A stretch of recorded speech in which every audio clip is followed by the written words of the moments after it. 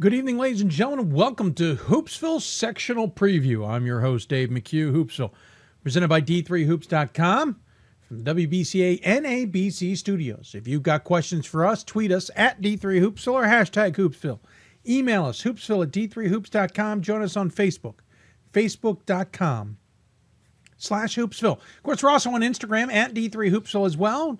Getting used to that social medium as well. If you want to join us there, though we don't answer questions via Instagram. It's a little bit more difficult, but we certainly keep things more interesting on the other social medias. But at least on Instagram, you can find out where we're traveling, for example. We'll take pictures of where we're headed and so on and so forth. So that's how it works, and we hope you'll take advantage of it, to say the least. If you got questions, again, for us, tweet us at D3Hoopsville and hashtag Hoopsville. Email us, hoopsville at D3Hoops.com, etc. We certainly will look forward to hearing from you. Lots of guests to talk about tonight. We meant to get one more in. This is how fried my brain is. Believe it or not, I knew it was going to be a jam show, and I actually tried to make an effort to get seven guests into the show tonight. Couldn't figure out for the last 24 hours why I didn't see, like I felt like I was missing one. I didn't do any counting because I wasn't based on a number 7. I had just looked at 7. And then about an hour, maybe an hour and a half ago, I realized the one I had missed. So hopefully they keep playing and keep winning, and I can jump in on that side. But here's who we have coming up on the show tonight. In men's basketball, we'll talk to the Cinderella, Keene State. Ryan Kane will join us from their Owls men's basketball program, who defeated Stockton. Still getting used to not saying Richard Stockton, but Stockton in the opening round in overtime, thanks to a crazy sequence with a late foul. Then we'll switch directions, go to women's basketball, talk to Rochester women's basketball coach Jim Scheibel about the Yellow Jackets and how well they're playing right now, and one of 3 UAA teams still in the dance. Then we'll talk to UT Tyler's head basketball coach, Kendra Hassel, first-year head coach at Tyler, in her first year there, I should say. They are on to a big matchup, number 2 versus number 6 against George Fox. Talk to her about the challenges with that, maybe flying a little under the radar on top of that as well. Then we'll talk to Emory men's basketball coach, Jason Zimmerman. Remember, we talked to him at the Hoopsville Classic. Team certainly lost a lot from Alex Foster and the like from last year's team. They struggled early, no surprise, kind of found their feet at some point, and then woke up during UAA tournament or regular season action and ran off with their 3rd UAA title in 4 years. They are off to the Midwest yet again. At some point, I'm going to have to talk to the committee about whether we can ever get Emory up in the Northeast. The problem is the Great Lakes and Central Western areas tend to have that hole you can slot a team into based on opening in brackets. It's easier to get everybody, fill a pod in the Great Lakes or in the Northeast, East, and Mid-Atlantic areas than sometimes it is in the Central. It's easier to ship Emory there, but we'll talk to him about that trip. They're playing number 1 Augustana. To say they have a tall task would be an understatement. We'll talk to him coming up. Then we'll talk to Amherst men's basketball coach Dave Hickson. Dave, of course, haven't talked to this season. That's a little bit weird. We haven't talked to him in over a year. Last time, early January, if memory serves, and we may have talked to him last year in the postseason. We'll talk to Dave Hickson about his team, what he expects from his squad, maybe a team that is still finding themselves after the wonderful years of 2013 and 14. They on the road, because the women are hosting, have a big battle with Babson, what he expects with Flannery or sans Flannery. Then we'll talk to Worcester men's basketball coach Steve Moore. Worcester, unranked, barely really been a topic of conversation for us for the most part. They've been at the top of the NCAC, which is certainly impressive. We'll talk to Steve Moore about whether the Scots can get it done at Oswego coming up this weekend. So that's all ahead here on Hoopsville. You can join us again on Instagram at D3Hoopsville, on Twitter at D3Hoopsville, of course, using the hashtag Hoopsville. You can also join us by emailing us, hoopsville at D3Hoops.com, or on YouTube. We do have a chat room. I'll be flat out honest. It is one of the last priorities on my list to check. So you can go in there and try it if you want, but I can tell you now that most likely we will not be able to necessarily answer any questions in there. But that is your option, should you choose to take it. So sectional weekend, obviously a little bit different after this weekend. So the men's and women's teams will play the double round robin as we normally do, Sweet 16, Elite 8, get a chance to go on to the championships. Of course, for women, they will go on to Capital in about a week's time, play the semifinals on Saturday. No championship, no consolation. Consolation doesn't exist this year. Championship will, but we'll wait 16 days to play it in Indianapolis. On the men's side, it's status quo. We will go on to Salem and play those games in Salem on Friday and Saturday with the NABC All-Star Game. Speaking of the NABC All-Star Game, the final vote took place, and congratulations yet again to a MIAC winner. I think it was 3 of the last 4 years somebody from the MIAC has been in the vote and has gotten in. Let's see. This year we had Jordan Bolger from Concordia Moorhead. The year before is Marcus Alapate from St. Thomas. And who else? Augsburg's Dan Kornbaum in 2014. So that's 3 years in a row that MIAC has gotten an at-large in with the vote. The vote was close. Bolger from Concordia Moorhead got 30% of the vote. Brooklyn's Egjon Giabalgi, I know how to say it, and I haven't said it in a while, so I apologize there for that mistake. He got the most votes at 33%. Kyle Richardson finished with 25% of the vote. Second most votes ever.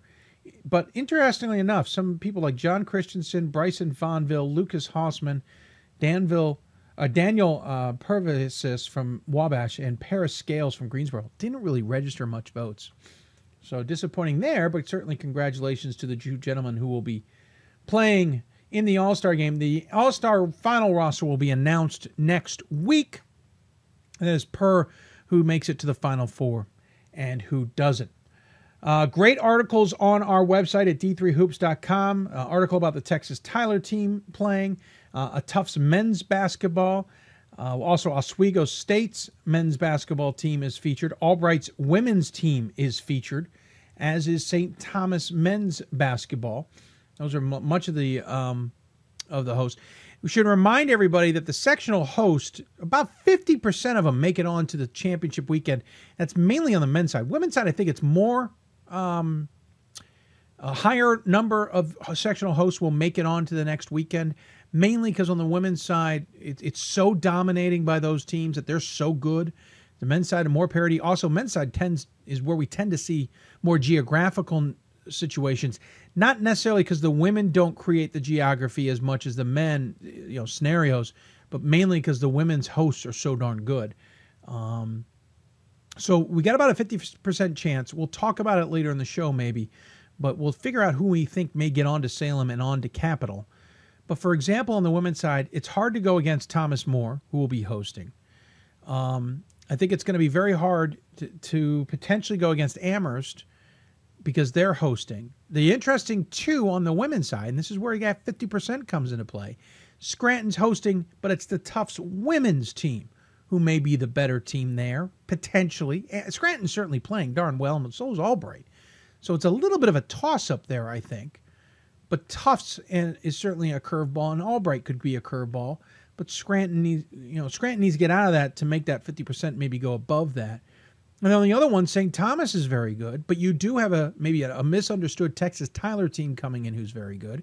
You also have, obviously, George Fox coming in undefeated, though I don't think George Fox gets out of this weekend. I wouldn't be surprised if Texas Tyler beats them. Granted, we don't have a lot on Texas Tyler that can tell us if they're good enough to beat George Fox. I just don't think George Fox is like the team of last year that got a runner-up. I don't think they think they're as good as the last year's runner-up team, to be blunt. I think they'll be flat out honest with you. And I think Coach Meeks was recently on this show, that they aren't as good, potentially, as everyone thinks they are, that undefeated record indicates. It's a great record, but maybe not. The conference wasn't as good as it has been in the past. Circumstances have played themselves out as they are. Anyway, so on the women's side, the St. Thomas and Scranton pods, I think, are the most likely to see someone other than the host come out of there. I just think with the teams in place. Again, Scranton, you've got Tufts and Albright on the other side of that bracket to the Elite Eight. Scranton certainly has a good chance of getting past this next game against CNU, but CNU could also upset Scranton in this next game. So as a result, I think Scranton's got a big challenge coming out of their own place this week. And I think St. Thomas has a big challenge coming out of their own place on the women's side. And again, it could,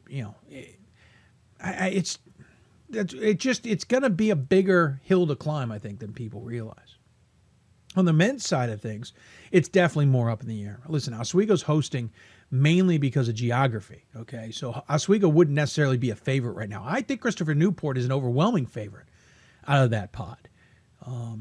Worcester is certainly playing well as well, but, Christopher Newport's number 4 in the country. Maybe floated up there a little bit, but they're also pretty darn good with only 1 loss. I feel bad a little bit for Keene State, who we'll talk to in a matter of minutes. So, you've got them. Then you've also got Tufts men's basketball hosting, but Amherst is the higher regionally ranked team there. Babson, if Flannery's playing well, is darn good. And Johnson and Wales could easily come out of that 4. I think it lines up well for Johnson and Wales. It also could be argued it lines up well for Tufts. It could be argued it lines up well for Babson if Flannery's there. And you could argue it lines up well for Amherst, depending on how you look at that pod and how you want to break it down. So I think that pod's up in the air. I think Oswego's pod is up in the air. The home team, not necessarily the favorites in those 2 pods to come out of there. So that's already 2 of the 4. Augustana, I think the favorites to come out of that pod, but that's a heck of a pod. They're taking on Emory in the first game, and then either St. Thomas or Whitman in the second game. So Augustana to get back and get out of Rock Island's got a tall task, though I think they've got a good chance. And then Benedictine's got to go against Ohio Wesleyan, and then it's either Alma or St. Norbert. Conceivably, all 4 pods could be non-hosts coming out very easily. Could happen. So, again, about 50%, especially on the men's side. Women's side, it's a higher number of the hosts of this weekend get on to the championship weekend. I don't think we see that this year. I don't think we see that high a number. With that in mind, we're going to get a break. We got to go and get Ryan Kane from Keene State on the show. But again, a reminder, if you got questions for us, tweet us at D3Hoopsville and hashtag Hoopsville. Email us, hoopsville@d3hoops.com. Join us on Facebook, facebook.com/Hoopsville. Again, a reminder, Keene State's Ryan Kane coming up, then Rochester's Jim Scheibel on the women's side. UT Tyler's Kendra Hassel, also from the women's team, will join us. Then Emory men's basketball coach Jason Zimmerman, Amherst men's basketball coach Dave Hickson, and Worcester's men's basketball coach Steve Moore, all coming up here on the show. And again, if you've got questions for us, tweet us at D3Hoopsville and hashtag Hoopsville. Email us, hoopsville@d3hoops.com. Join us on Facebook, facebook.com/Hoopsville. We'll take a break. When we come back, we'll talk Keene State men's basketball, the Owls, the Cinderellas right now. You're listening to Hoopsville. Back with more right after this.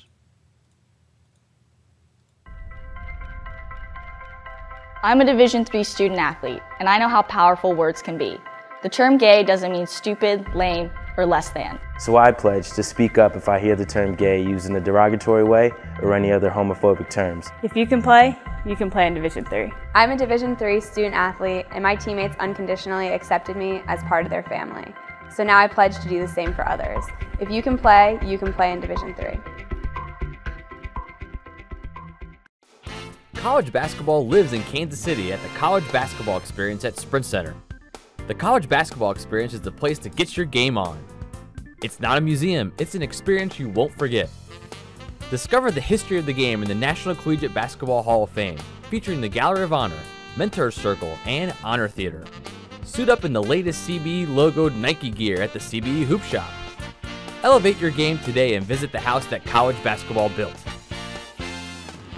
With every basket and every stop, the skill of elite student athletes will be on display. The sights, the sounds, the intensity of an NCAA championship. It all comes down to this moment, and the winner takes it all. Be there to share the experience with your family and friends. The 2016 NCAA Division III Men's Basketball Championship, March 18th and 19th at Salem Civic Center in Salem, Virginia. Visit ncaa.com/tickets to score your championship seats today. We've got more schools than Division I, more fans than Division II, and more upsets than March Madness. There's 800 programs with over 11,000 games leading to 2 national championships. And we've been covering it all for over a decade. From Eastern to Occidental, from Puget Sound to Piedmont, from Southwestern to the University of New England, and from Hope to Calvin. Nobody covers Division III basketball like we do. We're at d3hoops.com at www.d3hoops.com. I'm a Division III student athlete, and I know how powerful words can be. Sorry about that. We're back on the air. Some glitches still with our commercial system. We'll figure it out. If you got any questions for us, tweet us at D3Hoops or hashtag Hoopsville. Email us, hoopsville at d3hoops.com. And join us on Facebook, facebook.com/Hoopsville. You are listening to Hoopsville, presented by d3hoops.com from the WBCA and ABC studios. Time to get to our guests. We don't have a lot of time tonight because we're going to try and bang through a lot of guests. So we'll start with the Cinderella, though. That's perfectly the spot to start with, I would think. Talk to a team that is certainly came out surprisingly out of a bracket, though one that was certainly a little bit more wide open than some of the other ones were. Took advantage of a mistake by their opponent and then took advantage of a tired opponent in the second round, most likely. That's certainly how maybe the story of Keene State. They got in from a Little East at large. I shouldn't say at large. They got in with a Little East automatic qualifier by winning the conference tournament and have taken full advantage of that. Joining us on the Hoopsville Hotline, presented by the City of Salem, it is Ryan Kane, head coach for Keene State. Ryan, how you doing, sir? I'm great, Dave. How are you doing tonight? Doing pretty well. First and foremost, obviously it's about sometimes how you finish a season. You guys are certainly finishing it pretty darn well. Coming out of the middle of the LEC pack to win the conference tournament and get into the tournament and now taking full advantage of that. Yeah, it's been one heck of a ride here. You know, we've suffered a lot of injuries throughout our season, and fortunately for us, we've gotten healthy at the right time, and I think that's been a big factor in us playing our best basketball of the season so far. And you have an interesting season. You started the year winning 6 in a row, Green Mountain, Endicott, LaSalle, New England, Springfield, and Mass Dartmouth. Then you guys kind of hit a little bit of a tailspin, lost 3 in a row, including Stevens Point and Loris while on a trip to Arizona. Then you lost 3 out of 4 in January. Then you lost 4 out of 6 as January crossed into February. And now you're back on the roll again, having won the last, 7 in a row to get to this point in the tournament. It's got to be both a joy and basically hair-pulling experience this season. You know, yeah, I think the coaches have gotten a little bit more worked up than the players at points. You know, these guys have maintained a pretty high level of confidence despite some of those struggles in the middle of our season. You know, I think they realized that there was a chance that we'd get some guys back from these injuries. And we played a lot of close games, you know, specifically in conference. I think we lost our 6 conference games by a total of 24 points. So a lot of close games, and I think those close games at this point have obviously helped us pull out some of these tight ones that we played in the NCAA tournament. You know, we were down 4 with under a minute left in our first round game, and our guys didn't blink an eye. We maintained our confidence. So although at points I was ready to rip my hair out, I think my hair was getting closer and closer to resembling Chris Bartley's over at WPI. I think it's been a good thing in the long run here for us because I think it's given us the experience that we need to be successful in these close ones in the tournament so far. Well, you got picked up late, too. I mean, you got named interim of this program in August, coming over from WPI when they made a change, when a change took place at Keene. So you kind of picked up the reins a little bit late on this one. The guys kind of got to know you a little bit late. Trevor Woodruff at Scranton Women talked about that experience as well. Tell us just about the whirlwind that was the start of your season. Yeah, it was crazy. It all developed pretty quickly. And I went from being on my honeymoon in June to applying for the job and interviewing for the job, and then accepting the job early in August. You know, so obviously the biggest thing was transitioning with the current players. You know, they were coming off the conference tournament championship and had to deal with the turnover at head coach. So that was a difficult adjustment for those guys. So first and foremost, we tried to build a relationship with the players. And I think that went pretty smoothly, pretty quickly. So we were lucky there, just a very close group of guys that, like I said, believed in themselves and knew they had a pretty good thing going. But it happened fast. Obviously, you got to pick up on the recruiting trail because we were behind there. So it's trying to balance all those things at once while trying to move our team into a positive direction and hopefully take a jump. They were in the NCAAs last year and lost in the first round. So fortunately, at this point, I think that experience helped them, and we were able to play off some of the experience of the players and transition pretty easily despite the late start to our season. If no one knows, obviously you had a heck of a playing career at WPI and played under Coach Bartley, and then you ended up coaching under Coach Bartley. when the call comes or you see that the job is opened up, is that a tough decision? You talk about being on your honeymoon, but is that a tough decision to make the pull when you've been a WPI guy for so long, and this one's clearly going to be a late start to everything? You're behind the 8 ball no matter how you look at it when you start this job. Yeah, I mean, I definitely was in a great situation over at WPI. I had the opportunity to play for Coach Bartley and play with a lot of great guys over there.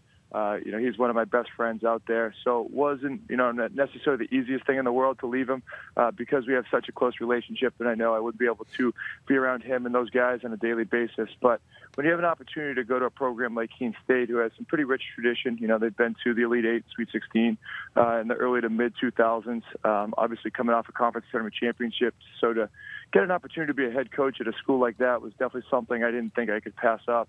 Obviously, Coach Bartley supported me through the entire process. And just fortunate to have such a great group of guys for my first head coaching position. I just feel lucky that I was able to get this job and be the head coach for these guys. Quickly, before we leave the WPI topic, you publicly thanked just about everybody there for their help. Thanking Rusty Egan, that might have gone too far. Come on. Rusty's a good friend of the show, but we don't need to be giving him more attention.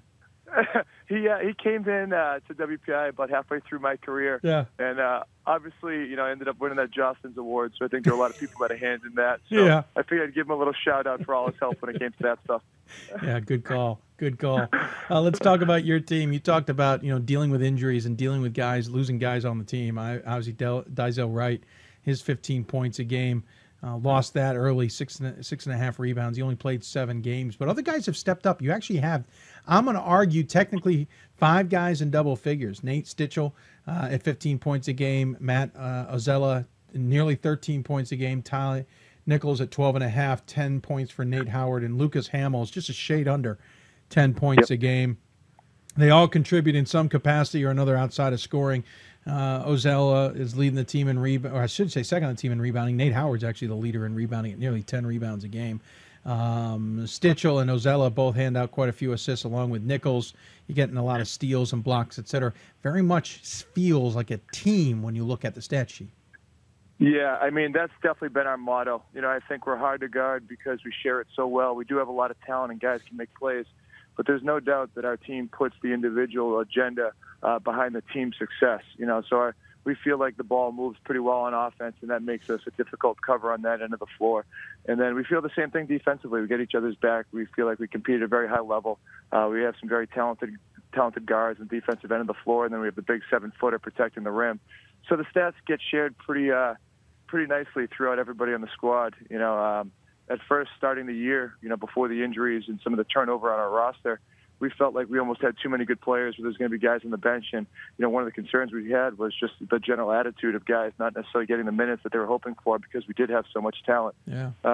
Fortunately for some guys and unfortunately for others, we did have some injuries and other stuff that came into play and had some turnover on our roster. So it gave other guys opportunity. With all the injuries, we even have guys who maybe didn't think they were going to play at points, playing very pivotal roles, first guy off the bench, that kind of thing. So a lot of guys have stepped up, and I think, throughout the season, the fact that we were such a true team, it helped us at this point because, we've had foul trouble in both of these games. We're pulling, the 7th, 8th, 9th, 10th, 11th guy off the bench, and it seems like there's really no adjustment when those guys come into the game. So definitely a true team in that sense. When you look at this season, you went through a stretch there where you lost to Eastern Connecticut, you lost to Middlebury, you lost to Plymouth State and Western Connecticut in a span of 6 games. You then came back, and that came to be the turning point. You then beat Eastern Connecticut, and it wasn't close, 26 points. You beat Rhode Island College, you beat Plymouth State, then you get into the conference tournament, and you beat Rhode Island College, you beat Mass Dartmouth, who had already pulled the upset. What was the turning point there? Because even then, you move into the NCAA tournament, you get the win over Stockton, and then you get the win over Middlebury again to exact some revenge. What's the difference between that first 6 and the recent 7? Yeah, I mean, really, to me, it's health. Our point guard, Lucas Hamill, he's unlike a lot of guys out there just in terms of the effort and approach on the basketball court. He plays the game at a very high level, and we had some guys on our roster that were playing at that level. But once you add him in the mix, another heart and soul guy for us, I really feel like it kind of took our team to another level. He's just so competitive, and he's very inspirational for a lot of other guys in the court. He has a different dimension when it comes to our defensive backcourt. Obviously, he pushes the tempo for us as our point guard. And once you have a couple really good guards that can, stick some guys on the perimeter, some talented wings, and complement that with our 7-footer, it really kind of put our team back into the place that we thought we may have it. And then it kind of slid our rotation into a much better spot as well. So, transitioning some guys to, first guy off the bench and having that be a more comfortable role for them. So I think that was the biggest difference, is health and getting our rotation back into place the way we kind of thought it would be to start our season. How crazy was the game against Stockton, just in the way it finished? Stockton player fouling you guys in a tie ball game. Yeah, I mean, it was a wild game. The end of regulation was wild. We had a layup at the end of regulation to win it that didn't go down, and that was after they fought back. And, so it was a wild finish at the end of regulation. Then we go up to start OT. Sometimes they have the momentum after coming back from a deficit in overtime, and we did a good job of getting the lead early. All of a sudden, they go up 4. We fight back. So it was a back-and-forth ball game. So we were fortunate to tie the game up, and we got a nice defensive stop. And we thought we were going to have some type of shot to try to win it, but not necessarily a couple free throws. It was just a simple time and score situation. And, you feel bad for anybody that loses on that note. That's not how you want it to go. But obviously we'll take the win with that being said. Yeah, of course, especially in the NCAA tournament. Exactly. You got number 4 Christopher Newport ahead of you, and you're playing them at Oswego, and obviously you're already there on the western side of New York State. What do you expect from CNU? What do you think? What have you seen so far on tape that you're thinking about? Yeah, I mean, they're definitely one of the best teams we played all season long. Obviously they have a terrific record, having only lost one game. We saw one of the teams in their conference in the first round in our pod, right, in the regional. Yep, Salisbury. So we were able to watch them against Salisbury a couple times. And Christopher Newport is just extremely talented. They have terrific wing players, and they complement each other very nicely. Stud athlete in Carter. McFarland's a guy who can just absolutely knock it down. They complement those two really good wings with more shooters and some guys that can make plays at the guard spot. And they run their offense through a very versatile center that actually comes off the bench. They do things a little bit different and bring some really good guys off the bench. It could be a little bit confusing for some teams, and they run really good stuff on offense. They're extremely competitive on defense. They play with a high spirit. Solid pack man-to-man. They do a really good job on both ends of the floor. They run some really good stuff. It's going to be a great test for our guys. I think we're excited to compete at a high level against them tomorrow. Well, I'm certainly looking forward to seeing the game online, and wish you all the luck. I assume the campus has been a buzz. Yeah, the support that we have at Keene State College is pretty neat. The community is amazing. The school itself, between faculty, staff, and students, have just been so supportive. I mean, we couldn't thank them enough for all their support for everything they've been doing. The games are streamed at the local bars in town, and we're getting Snapchats after games with people celebrating, and lots of messages and phone calls. So it's been an awesome run and very supportive from the school and community. When are they taking that interim tag off, Ryan? I actually just applied for the permanent position this past week, so Good. Hopefully that goes well. I think you've got a bit of a leg up on it, but congratulations nonetheless. Well, good luck this weekend. Obviously, we'll keep an eye on the Owls, see how that all plays out. As always, give the coach the final word. Any final thoughts you want to share with those tuning in? No, thanks for having me, Dave, and thanks everybody listening for your support this season. I appreciate it. Thank you, Ryan. Take care of yourself, and like I said, good luck. Thanks, Dave. Take care. You too. Ryan Kane joining us from Keene State. He mentioned former Jostens winner. I want to congratulate the 2 Jostens winners from Nebraska Wesleyan and from MSOE. We'll have more thoughts on the Jostens coming up later in the show, but congratulations to Ryan. He has parlayed all of that experience into a coaching job, gotten Keene State to the second weekend for the first time since 2007. Congratulations to the Owls, and good luck against Christopher Newport in Oswego. Going to take a break. When we come back, switch gears, talk women's basketball, talk to a New York State team in Massachusetts. Rochester will join us on the Hoopsville hotline. Then we'll go down to Texas, playing up in Minnesota. Texas Tyler will talk to us as well. You listen to Hoopsville, presented by D3Hoops.com. From the WBCA NABC studios, more Hoopsville when we come back. For the love of the game. But for those of us who are Division III student athletes, it's more than that. A lot more. Sure, the game is important. but as we work so hard to build both mind and body, it's more about team. That is why NCAA Division III teamed up with Special Olympics, and in giving the gift of sport to those for whom it seemed an impossible dream, we are working to make this a better world. Help us keep that dream alive. You can make a difference. Division III schools offer academic scholarships instead of athletic scholarships. This really puts the focus that the student athlete needs to maintain that GPA. I did receive a non-athletic scholarship upon entering school. I got the presidential scholarship, which was huge for me. I think there's more opportunities for academic scholarships in Division III. A lot of people pick schools just based on the sport and don't get that experience. Being a Division III athlete and developing my leadership skills has definitely put my name out there and helped me get more recognition on campus, but more recognition nationwide. I did win the Jostens Trophy, which is based on leadership, academics, and then how well you do on the court. I'm also the Schwartz Scholar of my class. Schwartz Scholarship is basically a scholarship that is given to a student who's identified as a likely leader. At the end of the day, it won't matter how they play on the field, it will matter how they do in the classroom.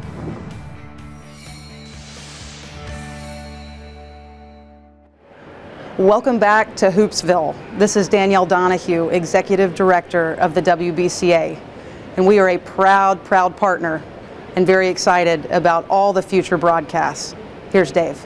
Welcome back to Hoopsville, everybody, as we get ready for the sectional weekend. I'm your host, Dave McHugh. Hoopsville presented by D3Hoops.com from the WBCA NABC studios. We appreciate you taking the time to join us here on the show as we talk to a number of the teams getting ready to play this weekend for a chance to go on to the championship weekends. Of course, in women's basketball, that is capital to determine who the two teams will be to move on to Indianapolis for the championship. And in men, it's once again a trip to Salem for the 20th year in a row.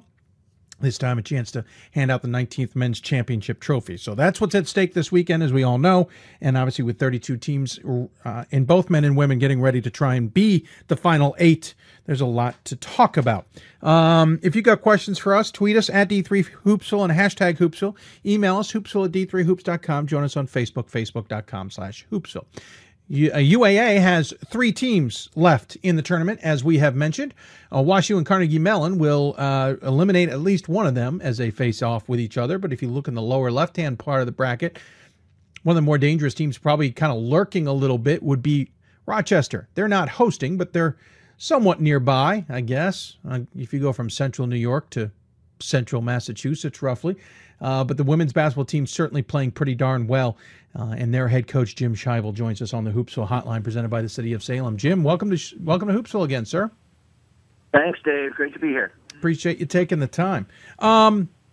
First and foremost, you and I saw each other back at the 50th and final Wendy's Classic back at the beginning of December. And it was weird because you guys were playing in an early game on the final day because you had stumbled in the very first round of the tournament, and I remember thinking to myself, wow, this is a really good team playing in this part of the bracket, and clearly you guys were better than what that first game of that tournament had kind of indicated. Of course, Geneseo had beaten you, and interestingly enough, Geneseo went on to the championship game as well. How much has this team changed since I saw them in the beginning of December? Well, we've grown up quite a bit, having to go through a UAA schedule, and I also think we played probably one of the toughest schedules we have played since I've been here. But I'm going to give credit to Geneseo in that semifinal game that we lost to them in the Wendy's tournament. I thought they just were better. We knew they were kind of physical with us. We had to get better in that area. And I thought we've really kind of grown up, especially we have to. I mean, when you go up against WashU's, Carnegie's, NYU's, and you can go down through the list of the UAA because I think they're all strong. But we also challenged ourselves with Montclair, with Ohio Northern, with Ithaca at Ithaca. So there are numerous other teams that, we were hoping would prepare us for later in the year. Certainly, yeah, Geneseo was a pretty darn good team, as they proved the rest of the season, despite the challenges that they faced. You went through a stretch, early on, that was your only loss. You went until January 29th until you suffered your second loss of the season, and that kind of opened you guys up. You went 4 for 4 in the next 8. With losses to WashU, Chicago, Brandeis, and Carnegie Mellon. Interestingly enough, you didn't repeat a loss in the UAA. You exacted revenge against WashU, or they were exacting revenge against you or Chicago. Actually, the WashU-Chicago weekend was back-to-back, so you literally exacted revenge the next weekend. How important was that you didn't get even swept in the conference? You were able to stay on top of this conference and beat some really darn good teams, especially in the second half of conference play. Yeah, I thought that was crucial for us to make a statement, and we got swept in the Midwest. WashU handled us pretty easily, and then Chicago beat us in a 2-point game there. And then, to be honest, coming back, that back-to-back weekends with WashU and Chicago, that's a pretty tough one. Yeah. But we had WashU the next Friday night after we lost to Chicago, and I thought they played really well, and we were hanging around in that game by our fingernails for a while.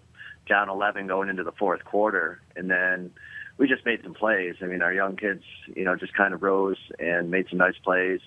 Luckily, WashU missed some shots it might have otherwise made, but I thought that was a big turning point for us when we came back from 11 down in the fourth against WashU.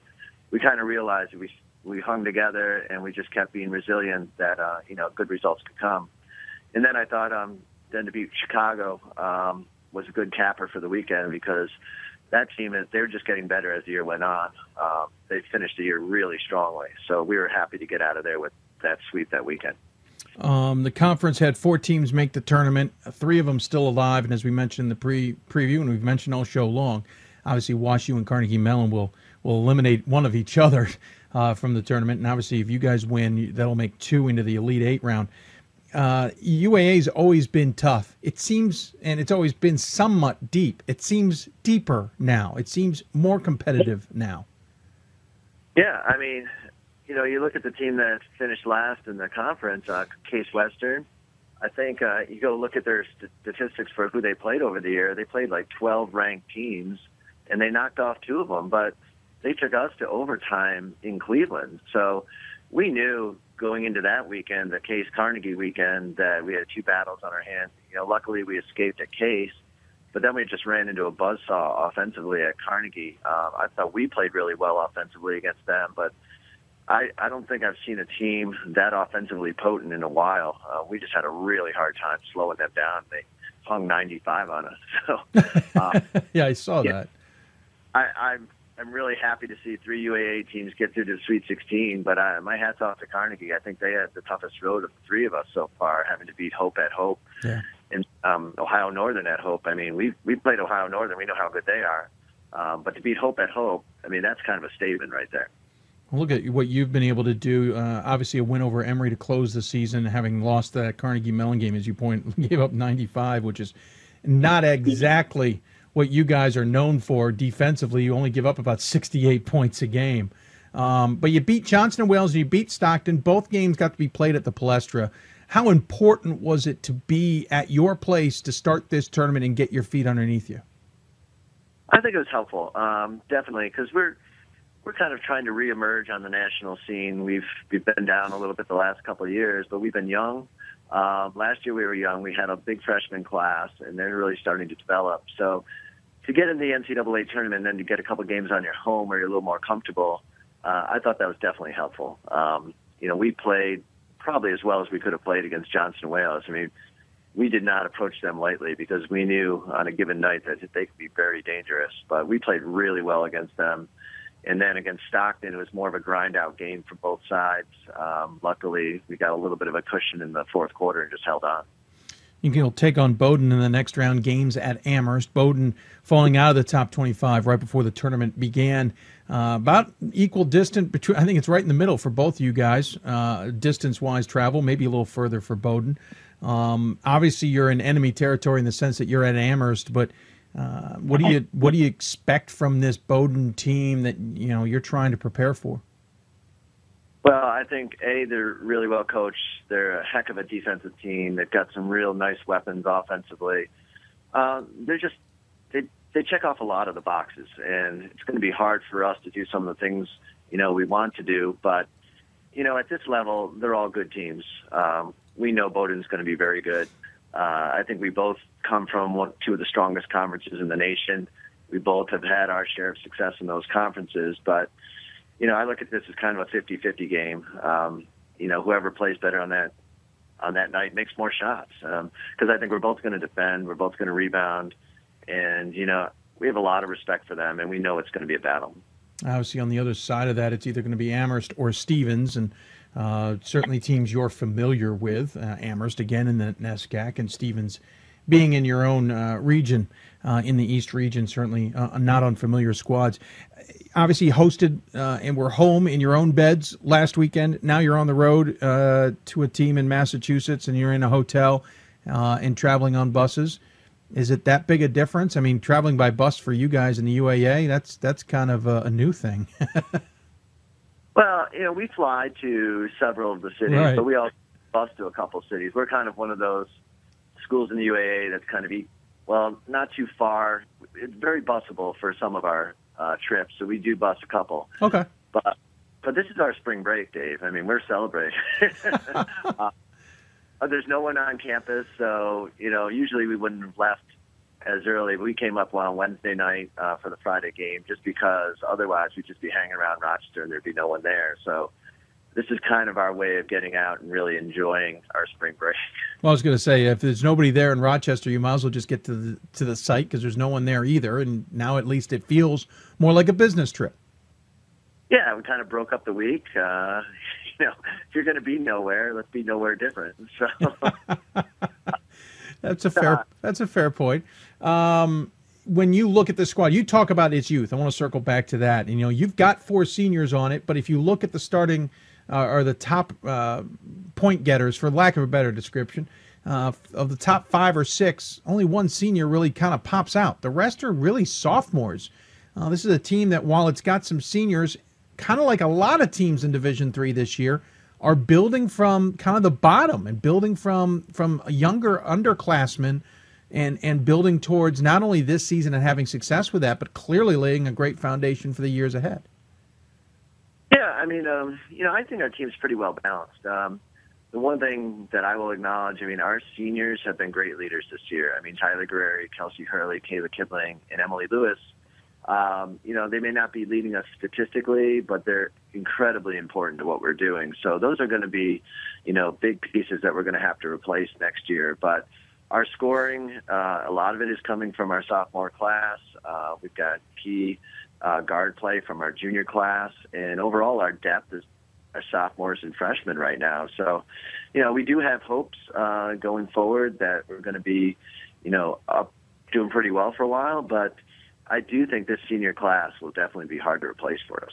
You have 11-year players. You have played in 21 or more games of your 27 this season, but in the NCAA tournament, coaches tend to shorten the bench just a little bit. How much of your depth is not necessarily affected, but has been shifted in the NCAA tournament, especially with media timeouts allowing you some extra breaks?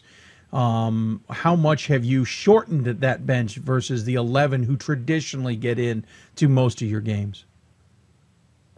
Against Johnson and Wales, we kept the rotation pretty deep because it seemed like all our kids were flying that night. We just wanted to go out and apply as much pressure as possible. Against Stockton, more of a grind-out game, a little slower. We did shorten the rotation a little bit. I think we played 7 or 8 consistently in that game. But I do think, for us to be at our best, we need to get to like 9 players, 10 players potentially playing because the pace we'd like to play is pretty quick. And to do that, I think you do need depth. But you're right. The game is a little different in the NCAAs with the media timeouts. So, we're going to have to kind of see how the game goes against Bowdoin. If it's a fast game, we'll probably use some depth. If it's, a grinded out, slower game, we may shorten it as well. Speaking of those media timeouts, and speaking of speed, before we let you go, the kind of curiosity there, if you want to go up tempo, you've got 4 extra breaks built in now that kind of stop things midway through the periods. Granted, not as intrusive as the men's and the old women's rules were, but how much does that keep you from being able to go up pace like you want to? It does. It just forces you to start and stop a lot more in the course of the game. But, you can play break to break and try and get us going in as fast as you can during those times. But, the teams at this level, the pressure doesn't affect them as much. Defensive pressure, they handle it. So it may be one of those games where you play possession to possession, and you really have to value them. And I know Bowdoin can do that. They played an incredibly tough schedule. They're not going to be scared of anything. They're going to be ready to play. So it's just going to be 2 very good teams going at it. Well, Coach, I appreciate you taking the time. Don't want to take too much more of your time. I know you want more film to look over. I know you want to get the team focused a little bit more on the game at hand for Friday night, so we'll let you go. But I appreciate you taking the time to join us.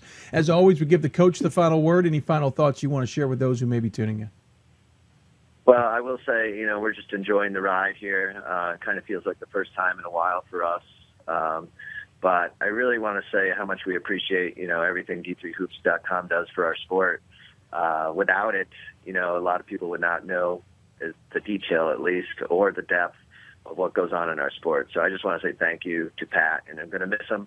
I know he's leaving it in capable hands, but we're definitely appreciative of all that D3 Hoops does. Well, thank you. I appreciate the kind words, and I'm sure Pat does as well. You're right. Gordon's a good man, but we'll miss Pat as well. At least he'll be lurking in the background. Appreciate you taking the time, Coach. Good luck this weekend. Thank you, Dave. Jim Scheibel joining us here from Rochester. I misspoke earlier. I mentioned that Carnegie Mellon had hung 95 points up on Rochester and saying something about 68 points. 68 points is how much Rochester scores a game. They actually give up about 57 points a game, so that 95 is even more surprising. But again, that's that Carnegie Mellon team we mentioned, got through the NCAA tournament so far with 2 big wins. 3 UAA teams again in the tournament. We'll see if they can get 2 into the next weekend.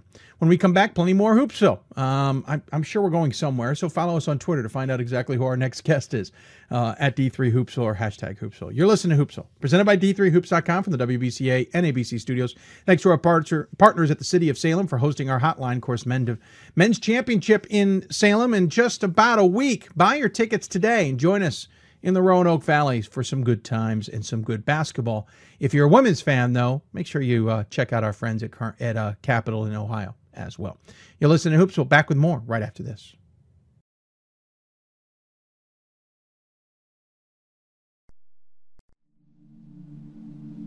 I used to never really talk. Ever. I was scared and shy. It was hard to look at people's faces. I was afraid if I said something wrong, everyone would laugh at me. But then I started to play golf with Special Olympics. I made friends and won lots of gold medals. But I learned more than just playing golf. Special Olympics helped me to find my voice.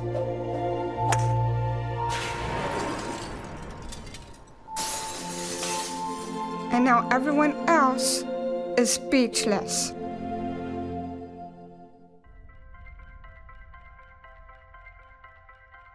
I'm a Division III student athlete, and I know how powerful words can be. The term gay doesn't mean stupid, lame, or less than. So I pledge to speak up if I hear the term gay used in a derogatory way or any other homophobic terms. If you can play in Division III. I'm a Division III student athlete, and my teammates unconditionally accepted me as part of their family. So now I pledge to do the same for others. If you can play in Division III. We've got more schools than Division I, more fans than Division II, and more upsets than March Madness. There's 800 programs with over 11,000 games leading to 2 national championships. And we've been covering it all for over a decade. From Eastern to Occidental, from Puget Sound to Piedmont, from Southwestern to the University of New England, and from Hope to Calvin. Nobody covers Division III basketball like we do. We're at D3Hoops.com at www.D3Hoops.com. Cheer for the stumbles. The he shoulda had that's. And the tears that linger. For in those moments, greatness lies.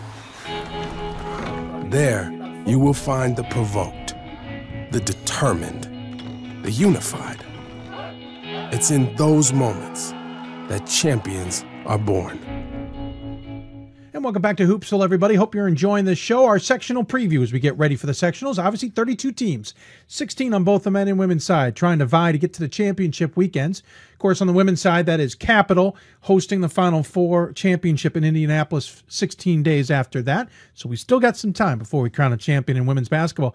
But a week from today, on the men's side, we'll be talking about the 4 teams left who will get a chance to crown a champion in a little over a week. However, we're still talking about women's basketball here. Varying sites, obviously, around the country, and looking to see who might get out of this round of games or this weekend of games.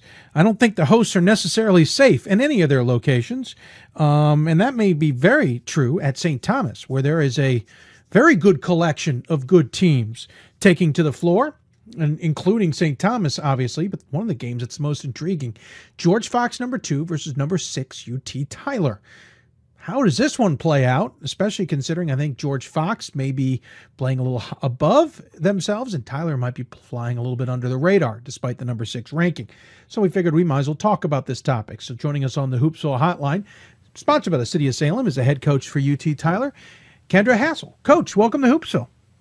Thank you. I should say welcome back, considering we had you near the beginning of the year. That's right. Congratulations on a tremendous season. I know when we talked at the beginning of the year, you were still acclimating yourself a little bit with this program, being a first-year head coach. You certainly had some high expectations. But honestly, did you have expectations of a 29-1 season? No, I sure did not. I've just been really proud and impressed with how our players have jumped right on board and adopted our philosophy and picked up our new system and everything, and obviously could not be prouder of the effort and the success we've achieved. Yeah, to say that they've picked up the system might be an understatement. Scoring is very high. I think they've enjoyed that fact. And certainly you guys are playing well, but you're outscoring your opponents by nearly 20 points a game, scoring 84 points a game and allowing 64.5. There's a whole mess of 80 and 90-point games in here. Even a couple of 100-point games in the middle of the season. Was it easier to transition into what you wanted to do than you anticipated? I think it was, but I knew coming in that we had great shooters and really good scorers overall. And so the transition wasn't too bad because we're really great shooters from the perimeter. Now, filling in the post role after losing an All-American was more of the question mark, and we started to achieve some balance there. And so that's why we're able to still knock down shots on the outside because we have some inside game that helps open that up. You have 4 players in double figures. You're shooting 45% from the floor, 35% from beyond the arc, out-rebounding your opponents by about 5 rebounds a game. Michelle Obach leads the way at 18 points a game. Mackenzie May and Deonna Matthews both with 11 and 12 points, and also Alex Cochner with 10.5 points a game. And we shouldn't even forget Raglan, who's got 9 points a game. That's a lot of weapons for you, and certainly all of them have played every single game of the season. When you have that many matchups to deal with, is that a big advantage for the opponent in the sense, I mean, I should say for you against the opponent, considering it doesn't look like you can necessarily double team anybody? No, you really can't. And just the balance I was talking about of being able to score inside, opening up the perimeter. We've had several opponents who have tried to take Mackenzie out of the game, as the shooting guard on the wing. But when they do, it leaves it one-on-one in the post, or they try to really force Michelle to the ball out of her hands. And someone else always picks up the slack. And you listed the people that have scored double figures or averaging close to it. But we also have some players that have come off the bench and hit, 20 points on a given night. And so to have that balance and the ability to, come in, with bench players that can score it gives us, a whole lot of weapons. Yeah, and you're also very deep on the bench. You've played 6 players in every single of the 30 games you've had. And you've played another 5 players in 21 of those 30. And then it's a steep drop off from there. Has that depth been an advantage? Is it also maybe a little sign of you still trying to figure out where your key players are, especially coming off the bench? Right. Early, it definitely was a sign of figuring out who fit the best. And, some players adjust to new systems quicker than others. We've had players step up late and take on more significant roles.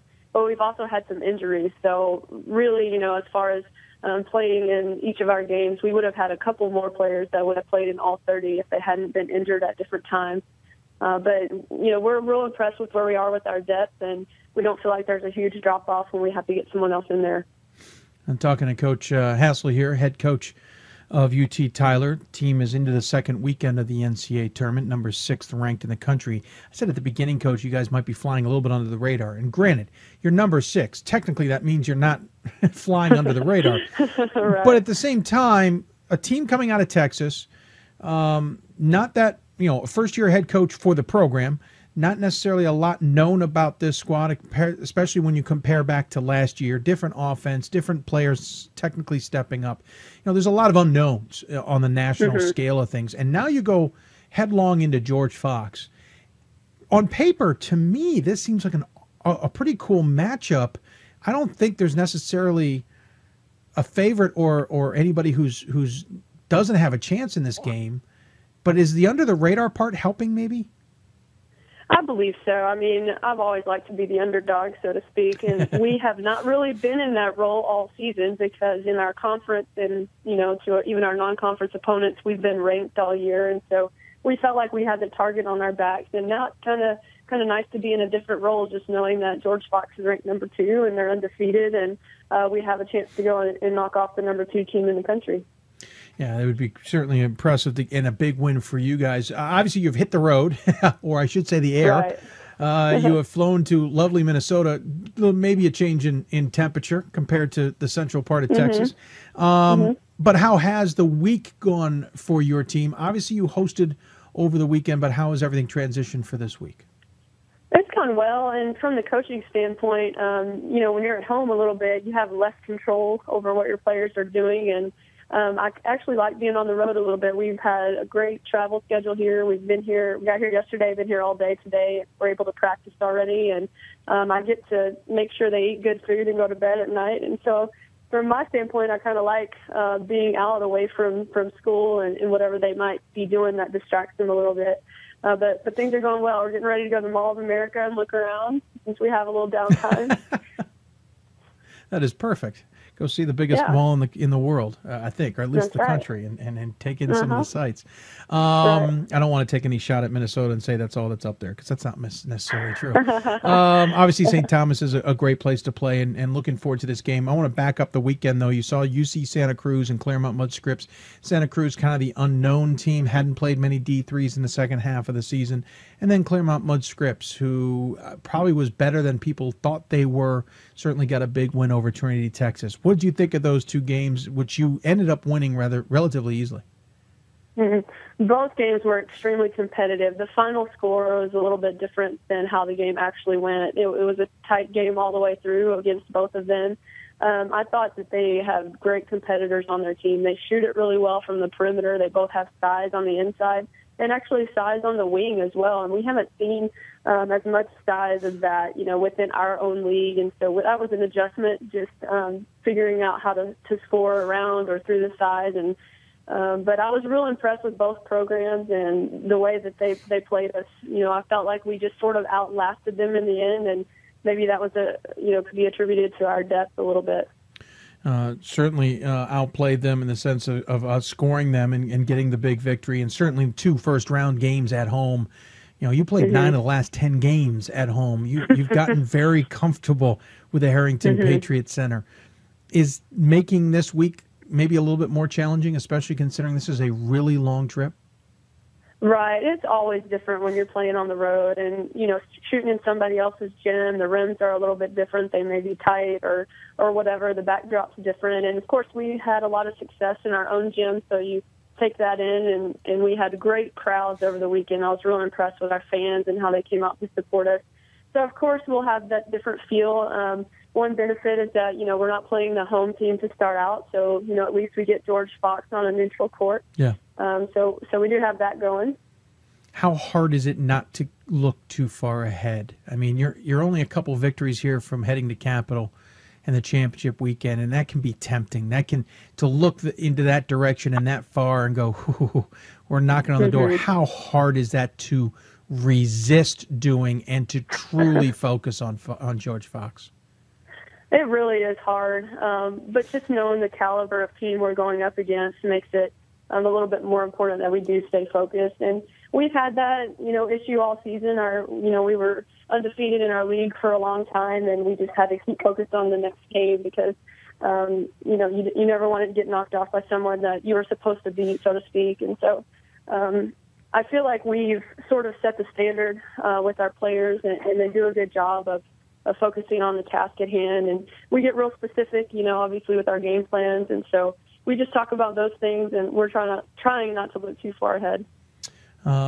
Quickly back to Michelle Obach, if you don't mind. She's a great article written up on the front page of D3Hoops.com. Texas Tyler Ready to Travel features her on the photo, and of course underneath it's hard to ignore. Shoots 45.5% from outside the arc, leads the team in three-pointers made, field goal attempts, points, assists, and steals.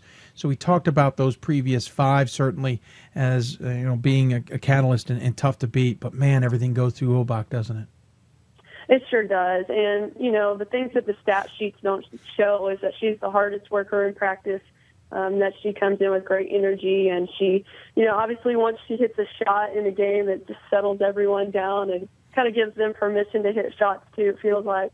But she does a great job of, the assists show, she gets her teammates open and she finds the right people, and she's able to, work to break presses and get us out of scary situations as well. And I just, I can't say enough about her talent and her ability and the way that she has taken on the role of the true point guard, floor general for us. This team's young. It's got one senior on it. This certainly looks like a really good experience. If you can't get to the championship weekend, looks like a really good experience for next year. How many teams are no longer wanting to play you next season? I will say scheduling has been more difficult this year, no question. I had a feeling. I had a gut feeling that might be the case. Now, the only other question is, you lost one game. It was to a pretty good Austin squad. Trinity, Texas's head coach talked about Austin when we saw them back in January about it being a good test. You lost to them on the road 82-73. That was all the way back in mid-December. How hard is it to keep the fire and keep the team understanding that this can be challenging when the last time and the only time you took a loss was 3 months ago? I think that can be very difficult. And, part of the hardest is the stretch in conference where you're playing some teams that are at the bottom of the league, and you have to get excited about them and find things that motivate you to go out and still play your best and not play to that level. But the Austin College game was a great game for us to sort of kind of re-energize and refocus everyone. And we do revisit that, and the things that did not go well for us in that game and the reasons those things happen as reminders of what we need to stay away from and the things that we need to keep doing better every day in practice. But we talk mostly about, the process and what we need to do each day and not necessarily as much about games. And, every time we step on the court, we're looking to get, 1% better. That's sort of cliche. You've heard that said. But every chance we step out there is a great opportunity to improve. And I think they've really bought into that. We're trying not to take any shortcuts. That's not what has gotten us here. And, even yesterday we had some punishment running for some shortcuts that happened because, it doesn't matter if you're in the round of Sweet 16 or whatever. It takes extremely hard work and effort every time you step on the floor to be successful. Well, I appreciate you taking the time to join us, Coach. Tremendous first season for you at Tyler. Obviously, the team has responded accordingly, and it only looks better from here on, but I'm certainly interested to see how you guys do this weekend. Big game against George Fox, and obviously if you get on beyond that, every game's big anyway. As you may remember, we always give the coach the final word. Any final thoughts you want to share with those maybe tuning in? Yeah, I would just like to reiterate how proud I am of our team and the effort they've put in all year. And I think that people don't understand how hard it is to win one game, much less to have such a great record. George Fox being undefeated is incredible, and us having lost only one game, it takes extreme focus and, the stuff that you talked about with not looking too far ahead. But it takes really, really hard work. And these players are not just, basketball athletes. They're students, and they have classroom responsibilities to take care of as well. And, I just want people to know how difficult all of it could be to balance. But really proud of our team and excited to be where we are. Well, thank you so much for coming on, Coach. Good luck, as I said. And no matter what, we know we'll be talking about Texas Tyler for a little while to come. But thank you anyway, and good luck. Thank you. Kendra Hassel joining us here on Hoopsville. Yeah, big game against George Fox. One loss between the two of them. They will, as we said, will be playing at St. Thomas. Big game coming up, 6:30 Eastern Time, 5:30 Central Time in that game in Minnesota. Obviously to be followed by St. Thomas's game as well. Going to take another break. When we come back, we'll switch gears, go back to some men's basketball, talk to another team who's making a long trip. They're used to traveling up into the upper Midwest for men's basketball games on this weekend. It's Emory, and they're heading to Augustana to play the Augies. We'll hear from Jason Zimmerman coming up. You're listening to Hoopsville, presented by D3Hoops.com from the WBCA and ABC studios. Thanks to the City of Salem for hosting the hotline. We'll be back with more right after this. I'm a Division III student athlete, and I know how powerful words can be. The term gay doesn't mean stupid, lame, or less than. So I pledge to speak up if I hear the term gay used in a derogatory way or any other homophobic terms. If you can play in Division III. I'm a Division III student athlete, and my teammates unconditionally accepted me as part of their family. So now I pledge to do the same for others. If you can play in Division III. I'm a current Division III student athlete, and I remember how intimidating the first year of college can be. So if you're a first-year student athlete and nervous about coming out as LGBTQ, I pledge to stand by your side as your ally. If you can play Division III. I'm a Division III student athlete, and I believe student athletes can help break down the barriers of exclusion. I pledge to support and encourage my teammates to support my campus's LGBTQ student group by volunteering and participating in events. If you can play in Division III. I'm a Division III student athlete, and I believe that everyone should be educated on LGBTQ issues. I pledge to work with my athletic department and my campus to foster dialogue and create a community of support, respect, and pride. If you can play in Division III. We are Division III student athletes, and you can be too. If you can play in Division III.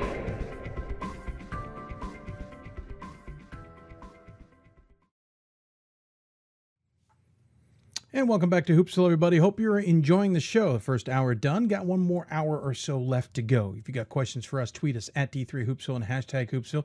Email us, hoopsville at D3Hoops.com. Join us on Facebook, Facebook.com/Hoopsville. Of course, Hoopsville presented by D3Hoops.com from the WBCA and ABC studios. Appreciate you taking the time to join in on the show. Getting ready for the sectionals coming up this weekend. 32 teams remain on the men's and women's side. We got only 8 will survive the weekend to move on to play in the championship weekend. 4 teams to Capital to figure out who's going home to the or going on to Indianapolis, I should say. And then obviously we'll have 4 teams head to Salem for the Division III men's championship weekend there. One of those teams who seems to routinely get shipped out to the Midwest, really, because as we described earlier in the show, there isn't much else you can do with Emory because the Northeast and Mid-Atlantic areas are full of teams. You can't find a pod opening for them. Emory's been shipped out to the Midwest, I think 3 years in a row now. They're maybe getting used to it, but at least they've gotten a couple home games in the meantime. Doesn't matter. A team that started the season 4-3, got their legs under them for the UAA, won their 3rd UAA title in 4 years. Their reward this weekend, they're playing the number 1 team in the country at the number 1 team in the country's home. Well, we'll find out more about that. Jason Zimmerman joins us on the Hoopsville hotline, sponsored by the City of Salem. Coach, welcome to Hoopsville, sir. Thanks, Dave. Thanks for having me. Excited about being able to talk. I appreciate you taking the time. Obviously, you and I chatted back at the Hoopsville Classic when you came to town. Just you and St. Thomas doing me proud. I appreciate that. You took on St. Thomas and Stevenson in games 4 and 5 of what was a jam-packed November. How do you think you guys are different between then and now? Yeah, it's been an interesting year. You know, we lost some really good players, 4 seniors from last year's team, player of the year in the UAA, and defensive player of the year in UAA, our starting point guard, and our 6th man. So we lost 4 guys. So at that time in November, we had all those games scheduled. We were kind of searching ourselves. We went through some injury in the preseason, and we were really searching for our team, our identity, and as you said, we ended up 4-3. We played good teams, and we played a lot of road games. So, but 4-3 is looking at it as not a great place to be for a team that wants to be better, obviously. But I think we text back and forth after that for 1-3, and I think the text was, hey, it's going to be a process with this team, and the guys have been phenomenal since that point. Just getting better every day, and not trying to look too far ahead, but hey, let's just try to do a little bit better and see where we can take this story of a season. And they've done a great job, and we're excited to be here and still playing. It's interesting. You've almost had a season of thirds. That month of January was the first 7 games for you guys. You were 4-3. The next 7 games took place in December, where you only played 3 games. That's a little weird. And a few games in January. You went 5-2 there, so a little bit of an improvement. Since then, the next 11 games, you're 9-2. It's almost like you've been building the season, built yourself in stages. You had a rough start and a jam-packed start. You then had a spread out kind of second set of 7 there that you did a little bit better, and then figured everything out. And since then, have really been on a roll. Yeah, it's funny because we haven't really looked at it like that. I mean, now that we look back, we can see that. We kind of say, hey, this is kind of what happened. But really, we've just been saying, hey, how much can we get better today? Can we do something in this game? Can we compete and have a chance to win? And you look at a lot of our scores. I mean, a lot of them come down to the last 2 minutes, 4 minutes, and you have to make a play to win, or we haven't made shots, we found a way to win, or we made shots, found a way to win. But this season, and we talked about it when we set our goals at the beginning of the season. We don't set how many wins you want to have or a number or anything like that. Obviously, everybody wants to win them all. But this team, kind of the seniors, kind of said, hey, let's just take it one day at a time, and in the end, let's see how far we can get, or let's see what our story can be. And they stayed true to that. And playing Augustana in the Sweet 16 is a great part of that story. I misspoke. I said the next 11. It was the next 13. You went 11-2 in next 13. Obviously, winning the conference was important. The UAA was a little bit on its head. Chicago started off strong, as expected. We're number one at about the turn, for a golf reference there for everybody. Right. Just short of the turn. Let's say they were approaching the 9th hole in the lead. And then things flipped. You guys made the trip with Rochester out there. You got control of the conference at about that point. And then you had a battle with Rochester with NYU nipping at your heels. This isn't exactly how everybody thought the UAA would turn out. Did you even think you'd be in the mix? Yeah, I don't know if we thought we'd be in the mix. I thought we had a chance, obviously. I think when we talked in November, the league had so many moving parts, right? Like Chicago had everybody back, and NYU had some seniors. We had some guys we thought would be pretty good. Rochester had some good juniors that we thought could be pretty good. So, we try not to look ahead and say, hey, here's where we're going to be. But we had a great week, 2 swings, actually, in the mirror part of the season where we went Chicago, Wash, and then Chicago, Wash again, and we were fortunate enough to win those 4. That's when really we thought, hey, we could do something pretty special here and win the league. And winning our league twice in a row, or outright twice in a row, and 3 of the last 4. Our guys take great pride in that. It's such a difficult league because of the travel, because of the Sunday at noon games, and you have to be lucky. And I mean, Rochester went through injuries, Chicago went through injuries, NYU went through their injuries. So everybody goes through their spell where you have to fight fatigue, you have to fight some of those things and play well. And we were fortunate enough to come, to be able to play Rochester there at the end. And I mean, Luke did a heck of a job this year. He wins 9 UAA games in a row. Yeah. I mean, it's incredible, to be able to win 9 UAA games in a row. It's really difficult to do. And Luke had that run. I know Chicago had a run where they won 12 in a row. NYU had a run this year where they won, I believe, 12, 13 in a row. So we had some really good teams in our league that we're fortunate enough to come out on top. But we take great pride in that. And, WashU won 5 in a row down the stretch. Case won some big ones down the stretch. So, and we got beat by Brandeis and Case. So we take great pride in that. I think our league is a very difficult one, and it's a great experience for our student athletes. And we're very fortunate and proud to represent the UAA. Your question at the beginning of the season and throughout the season was, how does Emory replace Alex Foster and others that you lost? I mean, they such an integral part of this team, and integral in bringing you guys to where you are. Well, you replace him with, it turns out, 4 guys. Will Trowick, Adam Giggix, Davis Rao, Jonathan Terry, all in double figures in scoring, all of them with 4 or more rebounds a game. There isn't anybody who dominates the stat sheet. This has turned, Alex Foster was a tremendously good talent, and obviously, that was the offense. You wanted to get it to him. You seem to have a different kind of all-encompassing team offense now. Yeah, and I think that was kind of the struggle at the beginning of the year was, we were so used to giving the ball to Alex in the late clock or late game and saying, hey, he's going to make a play.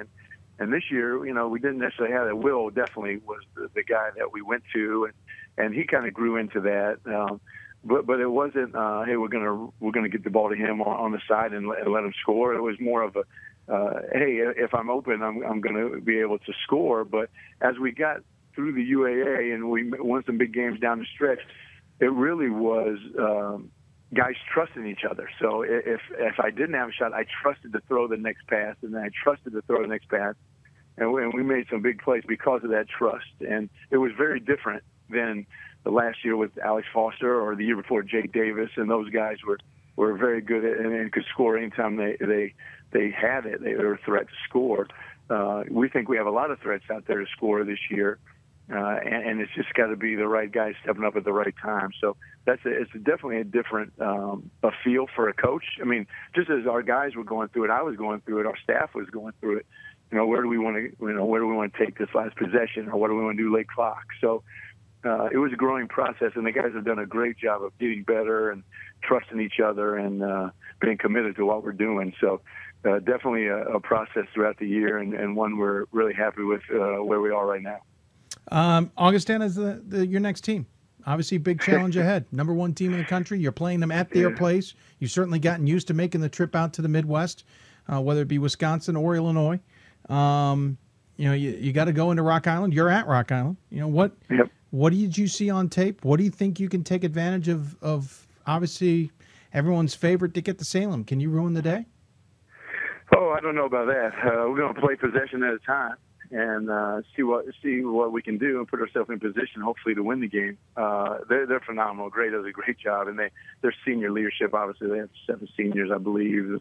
But you watch them on film. I was telling people today, I watched 10 minutes of them on Sunday night, and I shut off the computer and went to sleep because I figured it was going to be a long week getting ready for them. They're very impressive on film, strong, mature, been through all kind of battles. So it's going to be a challenge. You talked about coming to Augustana. The last 4 years we've been in the tournament, and 3 years, the last 3 we've made it to this level round at least. But we've gone to Whitworth. The first year we went to Whitworth in a round of 32, and their environment was unbelievable in their gym in the NCAA tournament. The last 2 years we played Point and at Stevens Point, and played Whitewater the first year after that, and at Stevens Point. And now we get to come to this atmosphere at Augustana, and I haven't been in here, obviously, but watching it on film, just excited for our guys to be part of this atmosphere and be able to go into a place like this in Division III, this level. Those are 3 or 4 of the best environments at our level to play a game in. And to be able to do to be in those environments the last 4 years and compete, is so exciting for our program. And it helps you play better. Obviously, it takes you got to be able to play with that the noise, and not just the noise, but those teams like Whitworth 4 years ago, or the last 4 years, Stevens Point, Augustana, they're tremendous teams. It's not just the environment, it's the programs that we get to play. So excited about the opportunity, and we'll see what we can do to compete tomorrow. I got a message from John Tyra. Apparently he's listening to the show. He says, stop sandbagging. Oh, he knows we're not sandbagging. He kicked our butt, at Hoopsville. I've gotten to know John. Obviously, that's a great one of the great parts about Hoopsville. We got to know some guys that I hadn't met, and got to know John throughout the years. So he knows I'm not sandbagging. He kicked our butt there. But I'm sure he'll be ready to go for sure. Oh, I'm sure. Of course, both of you guys in Rock Island. I will be in Chicago. There's an outside chance I might be daring enough to drive across Illinois on Saturday. But I'm going to want to see what the outcomes are at both locations first. Jason, I'm running behind time, so I want to let you go, but I really appreciate you coming on the show. Good luck, obviously, on Friday against Augustana, and nothing against anybody else there, but it would be really funny if St. Thomas and Emory faced off in the Elite Eight, just because of the last 2 minutes here on the show. As always, though, we give the coach the final word. Any final thoughts you want to share with those tuning in? No, every time on, I just want to thank you guys for D3 Hoops and Hoopsville, and you, Dave, for all you do. Hey, Pat's leaving us, but all that you guys do for our level of basketball and just basketball in general, and getting the word out there. Some phenomenal basketball teams and atmospheres, environments, student athletes, and we just appreciate all you do for that. I think we have a very good basketball team. Our seniors have done a great job for our program. Like I said, our seniors are 3 UAA championships and 4 NCAA tournaments, 3 Sweet 16s, and Elite Eight. They have 81 wins at Emory. Just really proud of those guys, and we look forward to competing tomorrow against a great team. And but thanks for all you do for Division III basketball and all of us. We appreciate it. Well, thank you, Jason. Appreciate it as well. Maybe I'll see you in Salem. Good luck this weekend. We'll talk to you soon. Thanks, Ed. Jason Zimmerman joining us on the City of Salem Hoopsville Hotline. Appreciate him taking the time out there in Rock Island, Moline, Davenport, however you want to call the Quad City area on the Mississippi River. Again, they take on number 1 Augustana. Game time 8:30 local or Eastern, 7:30 Central and local time. Going to take another break. When we come back, Amherst men's basketball Dave Hickson is taking a break from his dinner to join us on the show. We'll talk to him about the used to be called a mascot team, now the purple team in Central Massachusetts. We'll talk to him about that squad coming up. You're listening to Hoops Hope, presented by D3Hoops.com from the WBCA and ABC studios. Once again, thanks to the City of Salem, sponsor of our Hoopsville Hotline. Buy your tickets to the men's championship weekend and join us in the Roanoke Valley next week. More Hoopsville after this. With every basket and every stop, the skill of elite student athletes will be on display. The sights, the sounds, the intensity of an NCAA championship. It all comes down to this moment, and the winner takes it all. Be there to share the experience with your family and friends. The 2016 NCAA Division III Men's Basketball Championship, March 18th and 19th at Salem Civic Center in Salem, Virginia. Visit ncaa.com/tickets to score your championship seats today. College basketball lives in Kansas City at the College Basketball Experience at Sprint Center. The College Basketball Experience is the place to get your game on. It's not a museum, it's an experience you won't forget. Discover the history of the game in the National Collegiate Basketball Hall of Fame, featuring the Gallery of Honor, Mentor Circle, and Honor Theater. Suit up in the latest CBE logoed Nike gear at the CBE Hoop Shop. Elevate your game today and visit the house that college basketball built. We've got more schools than Division I, more fans than Division II, and more upsets than March Madness. There's 800 programs with over 11,000 games leading to 2 national championships. And we've been covering it all for over a decade. From Eastern to Occidental, from Puget Sound to Piedmont, from Southwestern to the University of New England, and from Hope to Calvin. Nobody covers Division III basketball like we do. We're at D3Hoops.com at www.D3Hoops.com. I'm a current Division III student athlete, and I remember how intimidating the first year of college can be. So if you're a first-year student athlete and nervous about coming out as LGBTQ, I pledge to stand by your side as your ally. If you can play Division III. We are Division III student athletes, and you can be too. If you can play in Division III.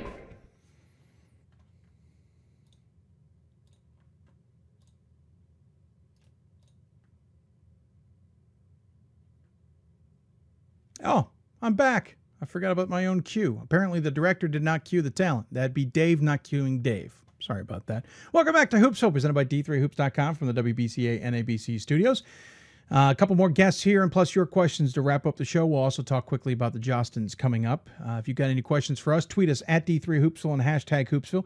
Email us, hoopsville@D3Hoops.com. Join us on Facebook, facebook.com/Hoopsville. Just got done talking to Emory men's basketball coach Jason Zimmerman. Once again, thanks to him for coming on the show. Now we'll jump all the way from the Mississippi River, literally the shores of.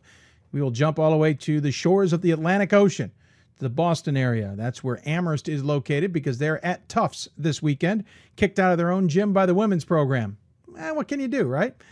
Joining us on the Hoopsville Hotlines, presented by the City of Salem, is the head coach of Amherst, Dave Hickson, a number 15th ranked team. Coach, welcome to Hoopsville.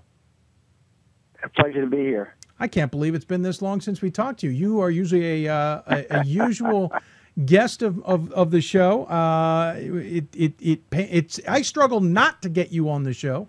This year, we found others in New England to talk to and somehow pushed you aside. I hope you don't mind. No, it's all good. It's sometimes it's great to be overlooked and stay under the radar. I don't blame you a bit there. Hey, so number one, well, I should say not number one, but you guys finished second in the conference behind Trinity. You end up in yet another conference tournament game, and unfortunately another low seed beat you guys for the title, and you guys get in as an at-large. The NESCAC, before we get to the season and before we get to the tournament, the NESCAC has kind of evolved into a bit of a beast. Yeah, it really has. There was a time, when you really couldn't pick who the bottom teams were going to be. And, we leave 3 out. 3 don't make the tournament, which is really unfortunate. And, for instance, Colby, I thought Colby was as good as anybody. They had all those seniors. They got, unfortunately, they had injuries and stuff, but you just go right down the list of teams, and it's a tough conference. Obviously, it's always been tough, but it's just deeper than it used to be. I'm even hearing, before I jump into all the more important stuff, I'd love to get your opinion on something. I'm hearing a few coaches, and one of them, Joe Riley from Wesleyan, said it on this show, talking about they'd like to maybe go to a double round robin in this conference, maybe give everybody a better chance at settling themselves out for starters, and maybe create a better conference tournament. What's your thought on that? I heard a chuckle. Yeah, I don't... I was one of the founding fathers that we at one point in time even we tried to have a 10-team tournament so everybody could be in it. Now we're 11, so it doesn't make a whole lot of sense. But the double round robin piece, it's not, that's okay. I mean, if we do it, we do it. It's not really for me. I'm just I just am not going on the road to Waterville, Maine, at least once every year. I have to tell you that, like, every other year I have my 3 Maine trips, Bowdoin, Colby, and Bates, all in the same year. And then the other one's the Hamilton, Williams, Middlebury. So I guess one offsets the other. But, you do that every year, to go to Hamilton, to go to Colby every year. And, if the young guys want to do that and stuff, I'll do it. But, it's I love the way we do it right now, because and the other thing it allows us to do is that it really allows us to play out of conference games, and that's what I love about the NCAA is that you like for instance, and maybe we'll get there eventually, but this tournament this weekend, except for 2 points, if Trinity beats Johnson and Wales, it's the NESCAC semifinals again, and yet you're in the 8-16 of the NCAA's. You substitute Babson for Middlebury. And so my thing is that, like, I love playing Brandeis. Meehan's such a good coach and does such a great job with that program. And so, like, I love playing them every year. I love playing Stevie Brennan every year, and here we are playing them again. But they're all good friends, and we wouldn't play them. If we went double round robin, we probably wouldn't play them. And we play some. I love playing Eastern Connecticut. I love playing Rhode Island College. Used to be how we used to sort of sharpen our teeth for the tournament, because they were better. They were a different type of team that no doubt someplace along the road we were going to meet in the NCAA tournament. And NESCAC schools aren't like Rhode Island College was. And so Rhode Island under Bob Walsh was an amazing. We had some wars. And so you take out Rhode Island, you take out Eastern, you take out Brandeis, you take out Babson. That's a strong schedule. I really miss playing those guys. And I think when you go double round robin with 11 teams, I think you basically do. Well, I wouldn't necessarily think you could go double round robin. I think you maybe go to an ODAC model, personally. But that's beside the point. I'd love to see it because I'm biased. I like to see these Williams. Obviously, you play Williams twice, but I want to see these other matchups twice. That's just me. It's because I want to see it. But I'm coming from a completely different point of view.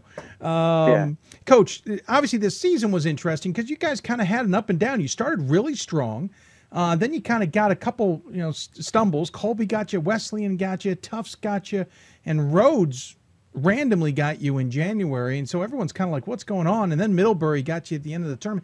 You have seemed like you're flying a little bit under the radar, which I'm not used to a team from Central Massachusetts who wears purple doing that all that often. Yeah, I keep trying to, we were grinding all year, because we did have some ups and downs, and we were inconsistent from the foul line. Dreadful when we played Colby and we lose by 2. Rhodes, I'll tell you what, I don't think I've taken a trip maybe once or twice. I think when you saw me down at Goucher, we won 2 on that trip. But we typically split on the trip just because our guys have had 2 weeks off and we're just back and the whole thing. And when we played Western, we beat Western by 26, I think it was. And I could see it in my guys' eyes when we went down, even though I was banging my fist on the table, trying to get them ready. We thought, hey, we beat them by 26. We're better than there, and we were horrible. And again, Joe's guys played well. I'm not taking anything away from Joe.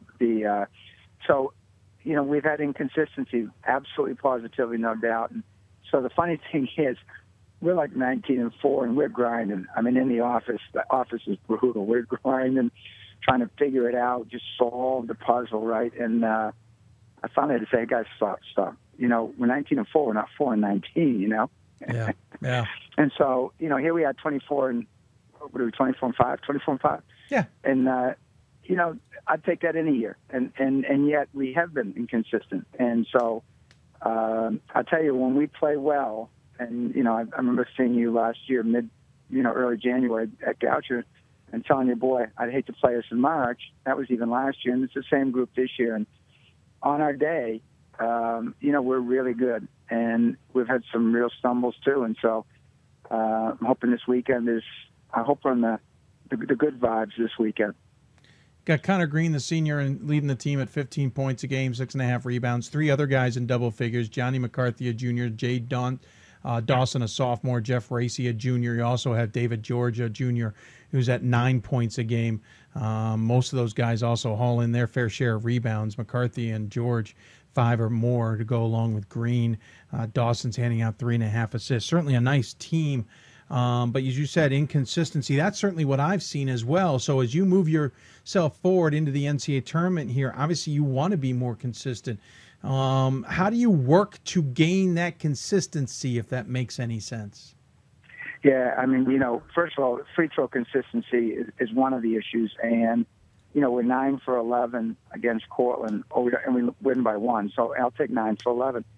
But the night before we're not good. When we lost to Middlebury, I think if you include the 3 front ends that we didn't get to shoot, the 2 back ends we didn't get to shoot because we missed front ends, I think we were 10 for 21, and we lose. And we're basically, we score a basket with 33 seconds to go that puts us up 1, and they wave it off because they said we carried the ball.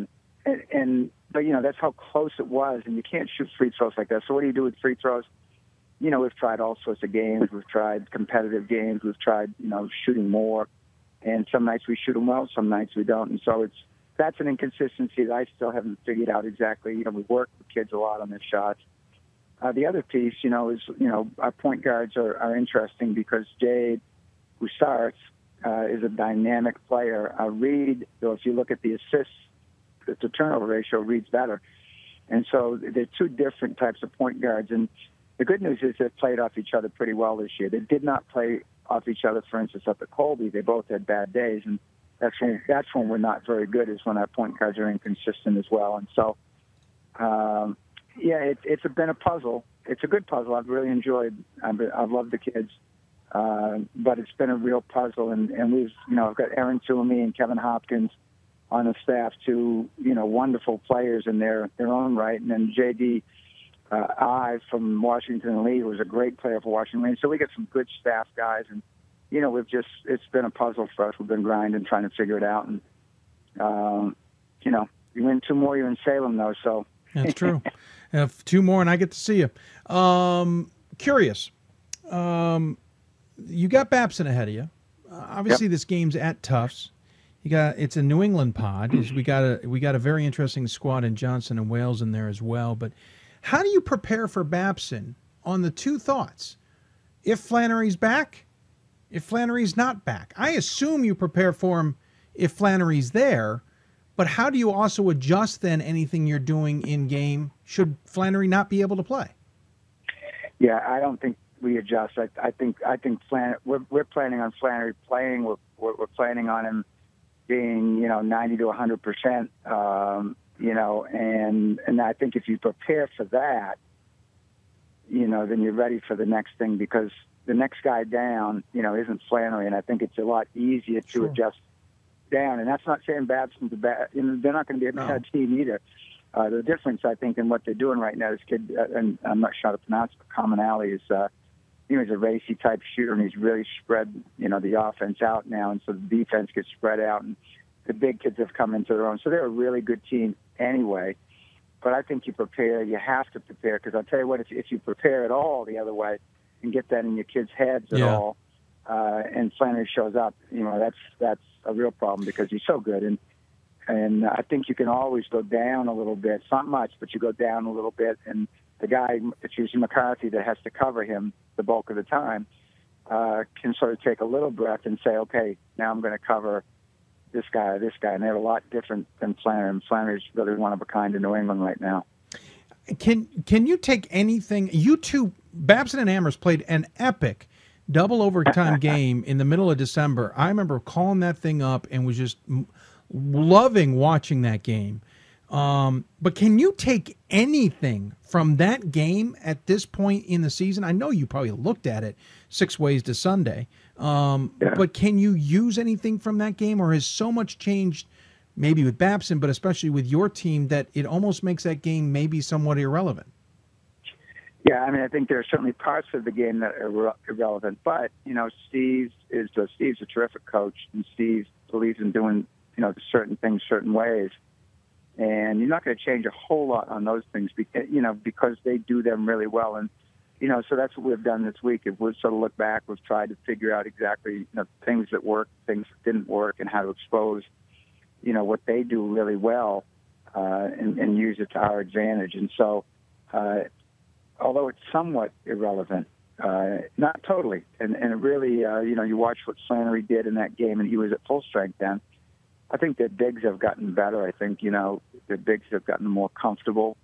Jax is young. Nelson is was a transfer. I think transfers coming in the first month or so with their team, it's just hard to find your niche. And I think they've both found their niche now. So, but they do a lot of the same things in the post now as well. And so, we've worked on it. We work a lot. Different people use different services, but we use crossover, and so our guys are breaking stuff down all the time, looking at how the individuals score, how they play defense, and how we can attack it. And so we've put a lot of work into it, and I think that game has still some stuff that's going to be the same. I'll tell you right now. I mean, Steve knows too. There are certain things that I do, and I think are really good, and I'm not changing those. And so he's going to go out and work on those. You've been doing them since '77, Coach. We don't expect you to change them. You're still looking at the old 3-point line. Curious, can you get to Salem? I think any one of these teams could get to Salem. That's the interesting thing. So I want to say Tufts beat Babson. It was either overtime, might have been overtime.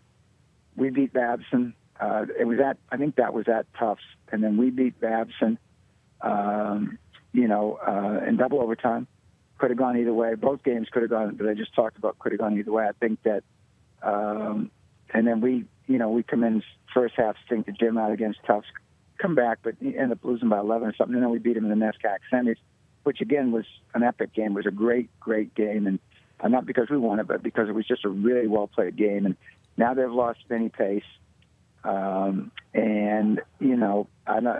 They got good kids too. They got a kid stepping in who's shooting the heck out of the ball now in Vinny's spot. But so those three teams, I think anything could happen. Johnson and Wales, they're the sort of the fly in the ointment here, and they're different. They're different than the NESCACs. They're different than the New Macs. They got some kids that can really play. You know, the fact that they would go out and, you know, beat up on Albertus is a pretty big statement. And so, you know, they're really good. And I was talking to Bob Shelton tonight and just sort of said, look, here's the deal. They're two different styles of games. I mean, there's the NESCAC game and then this Johnson Wales game. And our kids, you know, if our kids can execute and break their press and their stuff and make the open threes that you're going to get at the end of that, then we're going to win. If our kids panic and get caught up in their athleticism and get trapped and, you know, lose the ball and panic taking shots, I mean, then, you know, then it goes the other way. And so I do really think it's a toss-up here. I think it's, you know, I like our guys. I like the way they've been playing. I'll tell you what, the Cortland game was a great game, too. And it's sort of the way, you know, basketball is supposed to, that the officials wanted to play it this year. There were very few fouls. And there was great execution. You know, at one point in time, they're playing 6'7", 6'6", 6'3", 6 foot, and every single guy shoots it at 38% or above. And it was, you know, their big kid, David George, had to go out and play him, and he makes 6 threes. And so it was an amazing game. I actually don't know how we won it. We came back at the end, which the night before was different because the night before, like, it was like roller derby. I mean, there were guys all over the floor, and fouls by us, fouls by them, no calls. It was a crazy game. But, you know, so I think we're playing well, and I think we certainly have shown people we're down 4 or 5 points late in each game and come back and win it. So I think we can win. I think we played tough.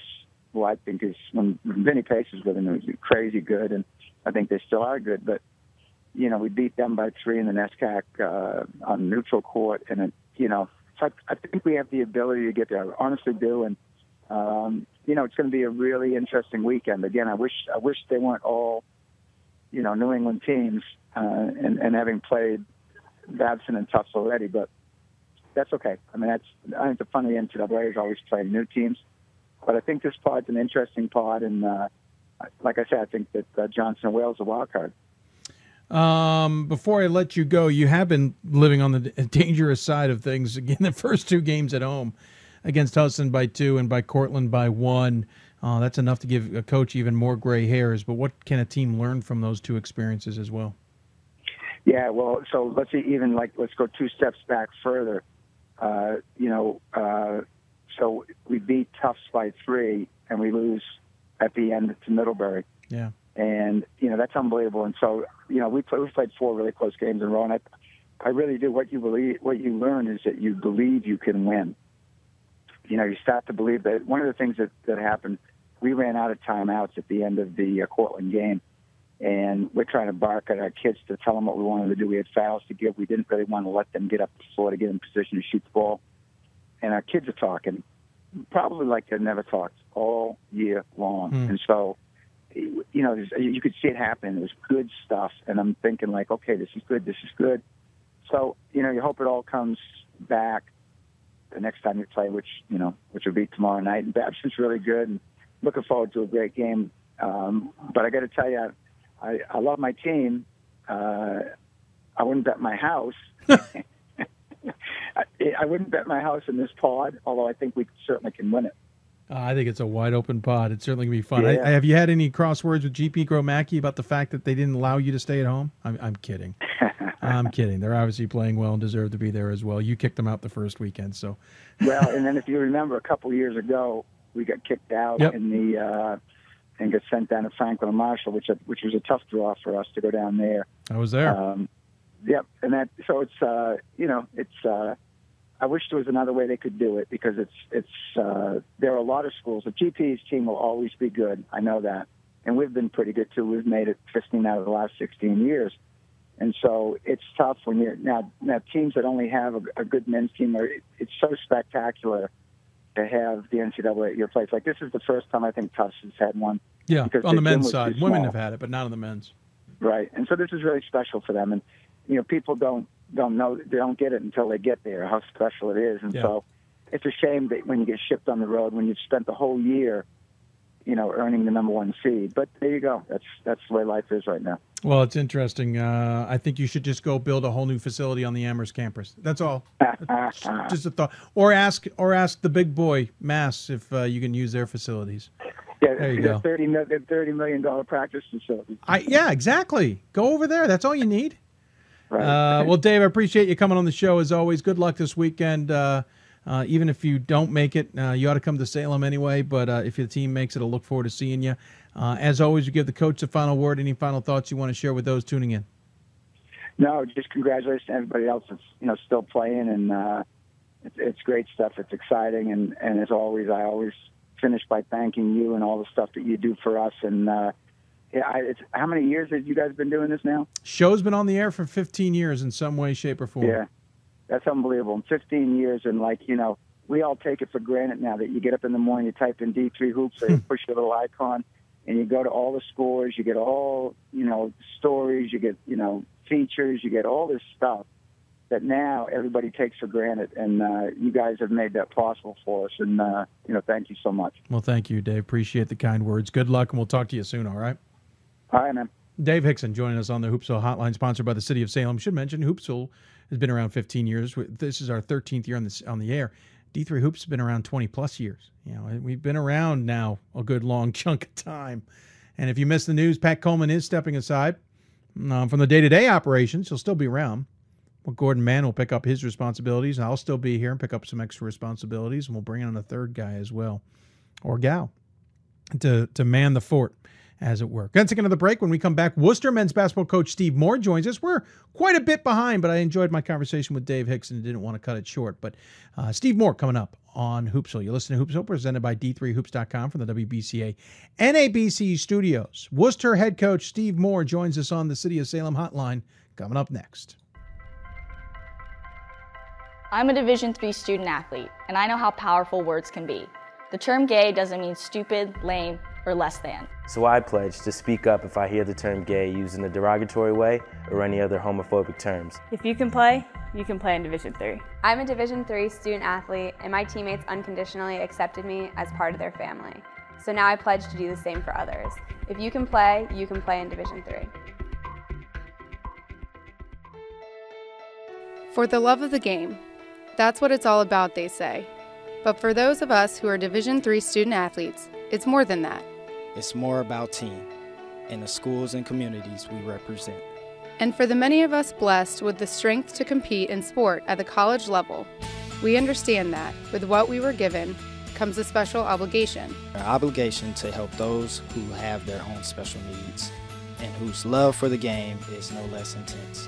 That is why NCAA Division III teamed up with Special Olympics. Since August of 2011, we and others from Division III campus communities have volunteered more than 250,000 hours, time away from the classroom and practice field, reaching across the country to coach and mentor Special Olympics athletes. And to learn that in giving, we receive so much more in return. Help us keep that dream alive. Be part of it. Get involved. You can make a difference. Division III allows you to give yourself to other things. Having that free time allows me to pursue the things that I want to pursue.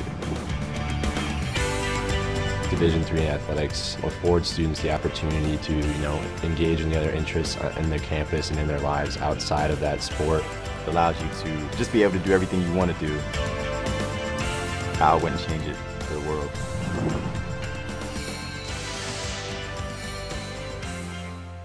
Welcome back to Hoopsville, everybody, presented by D3Hoops.com from the WBCA NABC studios. I'm your host, Dave McHugh. Hope you're enjoying the program as we get ready for the sectional weekend in Division III. Lots to talk about, certainly, and we're trying to cover as much as we feasibly can. If there is anybody in the tournament still who we aren't talking to tonight, and we may have talked to on Sunday, so go check out our archives from Sunday's show, and you'll hear from the likes of Oswego State, for example, and others who are still in the tournament, but we're just not talking to tonight. Can't talk to all 32 teams in the last two nights, but we're certainly trying to pick and choose, and we're talking to teams, for the most part, that we have not talked to this season, believe it or not. Something about our timing, even despite more shows, being able to talk to more schools this year, that's an advantage of parity. The other advantage, too, is that we're just getting lucky, to be completely honest. I think we only have maybe one or two repeats the whole night. One of those schools, interesting enough, we have not talked to all season long, would be the Worcester Scots men's basketball team.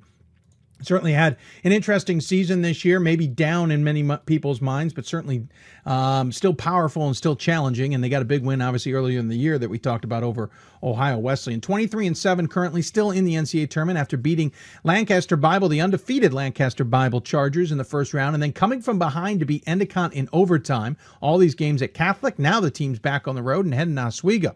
And joining us on the Hoopsville Hotline, presented by the City of Salem, is Steve Moore, head coach of Worcester. Coach, thanks for joining me. Thanks for having us, Dave. Appreciate you taking the time. Listen, this is an interesting season for you guys. I think a lot of people expected you guys to take a step back a little bit because of the amount of talent you lost last year and the talent that you're kind of fostering now. And obviously things are a lot more competitive, both in conference, in region, and nationally. That it's a different landscape. Most definitely, Dave. And yes, we did have 3 4-year players graduate off of last year's team, and 2 of those guys were first-team all-conference for us. So we had some big shoes to fill. We knew we would probably not play great basketball early on as we were mixing in some new guys and new other players who were returning, playing in new roles. So we thought that our best basketball would be later in the season, and we did improve as the season went along. When you look at the season, you started off 2-2, couple tough losses early on, one of them to Skidmore and then another to Ohio Wesleyan, of course, at their place. Then you had another loss in Puerto Rico to Salisbury and then another one to Marietta. Interesting enough, those losses kind of bracketed in a 3-game stretch, 2 in 3 games, then 2 in another 3 games. Then it seemed like you guys kind of found your legs a little bit. Yeah, you lost to Wittenberg, obviously a rivalry game there at their place. You lost to Hiram in an interesting game later in the season. But for the most part, you seemed to find your legs. You're starting to win some tough games. What was it about the midway point or the holiday break that seemed to switch you guys in a different direction? Well, that's right, Dave. I think some of our new guys were adjusting to college basketball. We moved 2 of our freshmen into the starting lineup. And they played some good basketball for us. I think for the most part it was just guys learning their roles and adjusting to college basketball, and just improvement made by individual players as we went along. You then had some fascinating games later in the season. Obviously, you beat Ohio Wesleyan during that stretch, 91-90 in a thriller at your place. And then later in the season, Denison got you guys in the championship game. Of course, Denison was just riding a wave. They beat the big 3 W's, as it were, Wittenberg, Ohio Wesleyan, and yourselves. But you guys got into the NCAA tournament despite that. Is there anything you guys have been able to take from the losses and keep moving forward? Is there ever a good timed loss necessarily for a run like this? Well, Dave, I think it seems like you always learn more when you lose. If you win a close game, even if you didn't play well, there's a tendency to gloss over things that you didn't do well. But when you lose, you really examine things hard. And we did that after each loss this season. I think playing the tough non-league schedule, the teams you mentioned, Skidmore, Salisbury, Marietta, really helped make us better. Those games challenged us, and even though we lost, we improved as a result. That's what we always look to do. And then even after the Denison game, even though it was late in the year, it made us take a hard look at things, and I think we improved as a result of that also. When you talk about that out-of-conference schedule and the challenges with it, obviously everyone has discovered that it's good to get a little bit of a challenge outside of conference, but the conference has certainly changed a little bit. Ohio Wesleyan, certainly now more of a preeminent favorite in the mix now. Wittenberg's fallen off, but is now kind of returning to their former glory. Hiram's in the mix. You've had Denison certainly in play. The rest of this conference has had kind of a shakeup with who's competitive. In the middle has certainly gotten tougher. Has that made Worcester's program even better? Well, there's no doubt, Dave, that our conference, the North Coast Athletic Conference, has improved from top to bottom a great deal in the last few years. Our strength of schedule has risen because of that. Our teams are doing better out of the league. Some new coaches have come in and just built their programs and improved their programs. DePaul, even though they were young this year and didn't have as good a year, of course, last year they won the conference tournament. Right. That's changed our conference by bringing another real powerful athletic program into the conference. So yes, it's just the landscape of our conference has changed a lot over the last 3 and 4 years. When you looked at what you guys did, you traveled to Catholic in the opening weekend, obviously, and then you took on Lancaster Bible and ultimately Endicott. That's kind of teams you may not have faced those styles before, especially Lancaster Bible in that opening game. How did you guys prepare for the Chargers, and what did that game kind of turn into? Well, Dave, a big part of our preparation was just a huge emphasis on taking care of the ball, not turning it over, because they scored so many this year. They scored so many of their points as a result of steals, opponents' turnovers. A huge game that we took a lot from was the fact that they beat Franklin and Marshall. Of course, everybody made a big deal about Lancaster Bible's schedule not being strong, but when we saw that they beat Franklin Marshall by 28 points, and of course everybody's familiar with Franklin Marshall's program. If you do that, you're legit. You have good talent. You're a good team. And so that really alerted us to the fact that we needed to take care of the basketball against those guys. Was that ultimately the difference? I mean, it certainly on paper and I saw a little bit of video, but it certainly on paper looked like a great X's and O's game. It certainly seemed like Lancaster Bible was right there in it for the most part. They just missed some open looks that may have changed the dynamic of the game. They did, and they're a good basketball team. There's no doubt about it, David. But, I think they only scored 32 points in the first half, averaging 94 points a game going in. Yeah. And so I think, a lot of people will say our defense was the key, and we think we did play pretty good defense, but our efficient offense was the big key, I think. The fact that we didn't turn it over that much in the first half, we did not take many ill-advised shots, and therefore they were not able to get their transition game going. You then faced Endicott in the next round. Obviously, Endicott with the upset of Catholic, so you kind of had a quiet gym, except for the strong Scots faithful who showed up in Washington, D.C., and by all accounts, they were certainly vocal. Endicott, you guys had to come from pretty far back, double digits back, just to force overtime. Was there a bit of a letdown after the Lancaster Bible game? I'm not real sure, Dave. It's hard to explain. I asked our players, afterwards, what do you think it was? Why did we not play real well, especially the first half? And that's not to take anything away from Endicott. Sure. They're a fine team, and they really played well. But we were not very efficient on offense in that first half.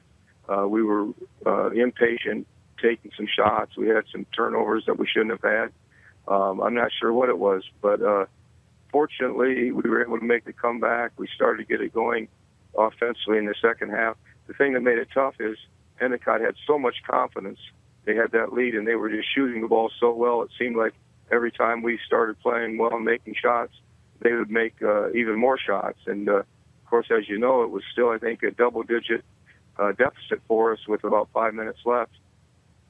That's what the amazing part is. You guys came rallying back really late in that game to force overtime and then took control in overtime to win by 8. And certainly experience, usually they say, is the key here. But again, you have somewhat of an inexperienced team, a young team. They haven't had to come from behind in the NCAA tournament before. This team grew up quite a bit this opening weekend. Well, yeah, our freshman players in the starting lineup were a big key in the victory. They have improved, but they're still young guys, and we face a veteran team in Oswego, junior and senior team. That's a concern for us. A lot of people say, well, Worcester's been, in the tournament so many times and advanced so many times, but we're the inexperienced team compared to Oswego this weekend. Yeah, sectional appearance 10 times in the last 18 years. You've won 8 straight opening round games in the NCAA tournament. Certainly that would be the historical experience, but as you say, the team hasn't been around that long. Oswego State is the host, and that is who you play in the opening round. Besides, obviously, that they've got a number of juniors and seniors who have certainly found a way to win. What is it about them matchup-wise that concerns you? What is it about them matchup-wise that you think you can take advantage of? Well, you start with Sortino, their outstanding guard, who averages over 20 points a game. He's a tough matchup at 6'3", a big guard, just really skilled, no doubt about it. And what makes it tough is you can't really help onto him too much because they have such good shooters around him. So yeah, that's the concern. Really, they're experienced talent, but I don't know what we can take advantage of. We're just going to have to try and guard them the best we can. It certainly makes some sense. While we're talking to you, you're on the bus. But what has the schedule been this week? You guys get out there a little bit early? Are you getting out there at about the right time? How did you approach this weekend? Well, we had the long trip back from D.C. on Sunday, so our players were pretty tired, especially after the overtime game on Saturday. But we didn't do a lot on Monday. It was more of a mental day, just to get loosened up and shoot. We had 2 good practices, Tuesday and Wednesday. We left right after practice on Wednesday and traveled to Buffalo Wednesday evening, and we're on our way into Buffalo now as we speak. And we're going to practice at Oswego this afternoon. So that's the plan. Hopefully we can get a good night's sleep tonight, get rested, and be ready to go tomorrow night. How long's the trip? I meant to ask that. Well, it's straight driving time. It's around 6.5 hours. Okay. Pretty much the same distance and traveling time as it was to D.C. last week. So Gotcha. We're kind of taking the same approach, going part way on Wednesday, finishing the trip up today on Thursday. Tongue-in-cheek on this next question, Coach. Very much tongue-in-cheek. You guys are normally a preeminent top 25 squad. You guys have bounced in and out of that top 25 this year. Have you taken any hard times from your fan base? Oh, not that I know of. Probably a lot of fans were disappointed through the season as we lost some games. But I know they didn't give up on us, and they were still coming out for the games, even traveling to the road games. And I think they realized that we were such a young team and that we were a work in progress. So, yeah, I know anytime we lose, the fans are disappointed, but they hung with us. Well, they certainly have, and obviously I know they'll travel well to Oswego. There's plenty of room in the gym at Oswego. Not sure if there's plenty of room in the inn at Oswego, but we'll see how the fans do. Coach, appreciate you taking the time to join us here on the show and talk about your squad getting ready for the big sectional weekend. Obviously, we're rooting on for everybody to make the trip to Salem, and obviously love to see you guys back there, but there's a lot of teams who want to do it as well. As always, though, Coach, we give you the final word. Any final thoughts you want to share with those tuning in? Well, just thank you, Dave, for having us, and thank you for all you do for Division III basketball. You're much appreciated. Well, thank you, sir. I appreciate the kind words. Good luck this weekend, and I know we'll talk to you soon at some point anyway. Sounds good, Dave. Thank you. Absolutely. Steve Moore from Worcester joining us again. They'll take on Oswego at Oswego coming up this weekend. The 7:30 game on Friday, 7:30 game. It seats a lot of people there. I'm not sure if that's a split double header or not on the but they can seat quite a few at Oswego. We'll see how that's all turning out. If you are heading to Oswego, you'll probably notice there's not a lot of hotels in the area. You may have to drive just a little bit to get into Oswego for a game. I know I ran into that looking at my plans for the weekend. But great little place to see. It's too bad I don't think any hockey's taking place. If it is taking place this weekend, it's a great place to watch some hockey as well. But basketball-wise, one of those great old-school gyms, seats quite a few people. Looking forward to some great basketball at Oswego. Thanks again to Steve Moore joining us on the show. Again, I don't know where I'm going next in the show. You better be following us on Twitter because we've announced it there, and of course it's on our show page, but check it out on Twitter at D3Hoopsville because we'll obviously post momentarily who the next guest is on tap. Want to thank City of Salem, as always, for being the sponsor of our hotline. Again, get your tickets today. Join us in the Roanoke Valley, even if your team's not coming to the Roanoke Valley. It is wonderful to see Division III basketball and the championships there. I ran into a guy last weekend who has been to 28, I think, or somewhere in the 20s, straight Final Fours. Obviously, Salem's now hosting its 20th. He says Salem does it the best. He's right. Join us there. We'd love to have him. We're going to take another break. When we come back, more Hoopsville. You listen to Hoopsville, presented by D3Hoops.com from the WBCA and ABC studios. Back with more after that. We've got more schools than Division I, more fans than Division II, and more upsets than March Madness. There's 800 programs with over 11,000 games leading to 2 national championships. And we've been covering it all for over a decade. From Eastern to Occidental, from Puget Sound to Piedmont, from Southwestern to the University of New England, and from Hope to Calvin. Nobody covers Division III basketball like we do. We're at D3Hoops.com at www.d3hoops.com. College basketball lives in Kansas City at the College Basketball Experience at Sprint Center. The College Basketball Experience is the place to get your game on. It's not a museum, it's an experience you won't forget. Discover the history of the game in the National Collegiate Basketball Hall of Fame, featuring the Gallery of Honor, Mentor's Circle, and Honor Theater. Suit up in the latest CBE logoed Nike gear at the CBE Hoop Shop. Elevate your game today and visit the house that college basketball built. For the love of the game. That's what it's all about, they say. But for those of us who are Division III student athletes, it's more than that. It's more about team and the schools and communities we represent. And for the many of us blessed with the strength to compete in sport at the college level, we understand that with what we were given comes a special obligation. Our obligation to help those who have their own special needs and whose love for the game is no less intense. That is why NCAA Division III teamed up with Special Olympics. Since August of 2011, we and others from Division III campus communities have volunteered more than 250,000 hours, time away from the classroom and practice field, reaching across the country to coach and mentor Special Olympics athletes. And to learn that in giving, we receive so much more in return. Help us keep that dream alive. Be part of it. Get involved. You can make a difference. For the love of the game. That's what it's all about, they say. Oops, repeated the commercial again. Apologize. We're still figuring out some new quirks with an update to our software, and being by myself, I keep forgetting some things. Anyway, welcome back to Hoopsville. Hope you've enjoyed the show. I'm your host, Dave McHugh. Hoopsville presented by D3Hoops.com from the WBCA NABC studios. I want to thank again City of Salem, who's our sponsor of our hotline. Really appreciate their support.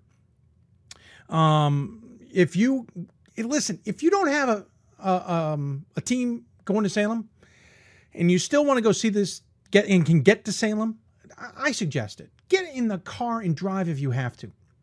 It's not that far from Southern Ohio.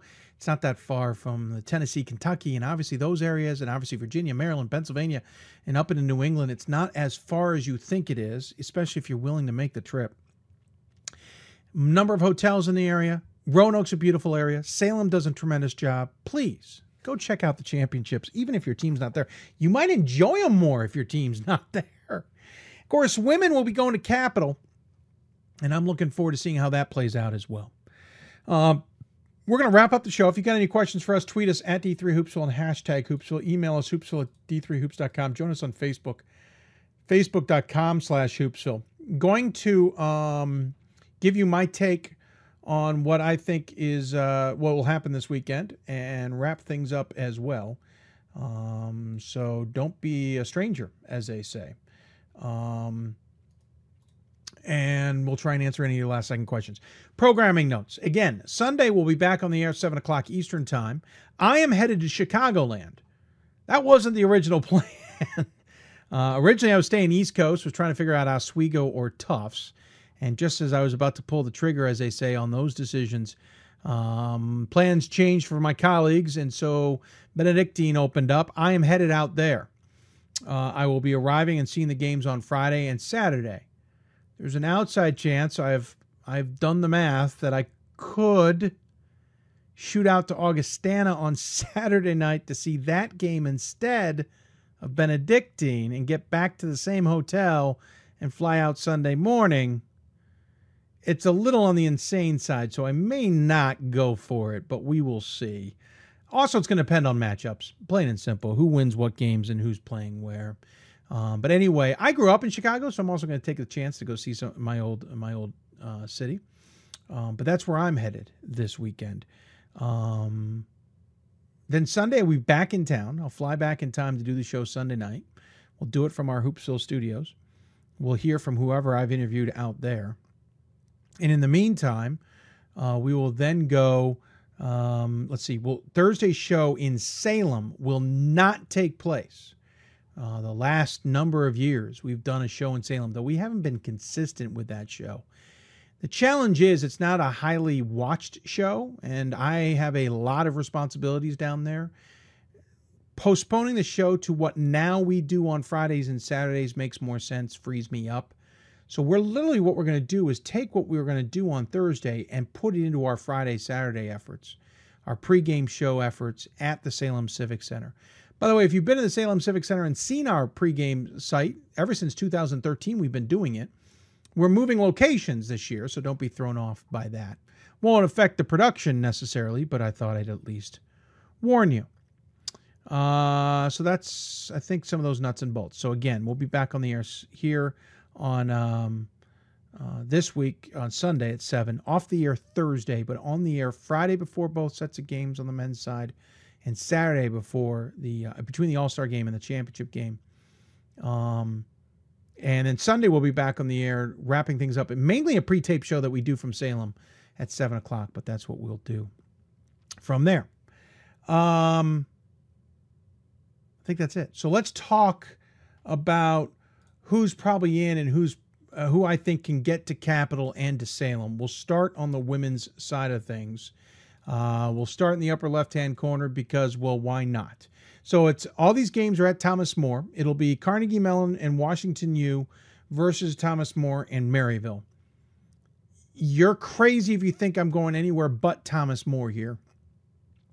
Nothing against anybody else there. Thomas More will beat Maryville. The question is, can Carnegie Mellon beat Wash U?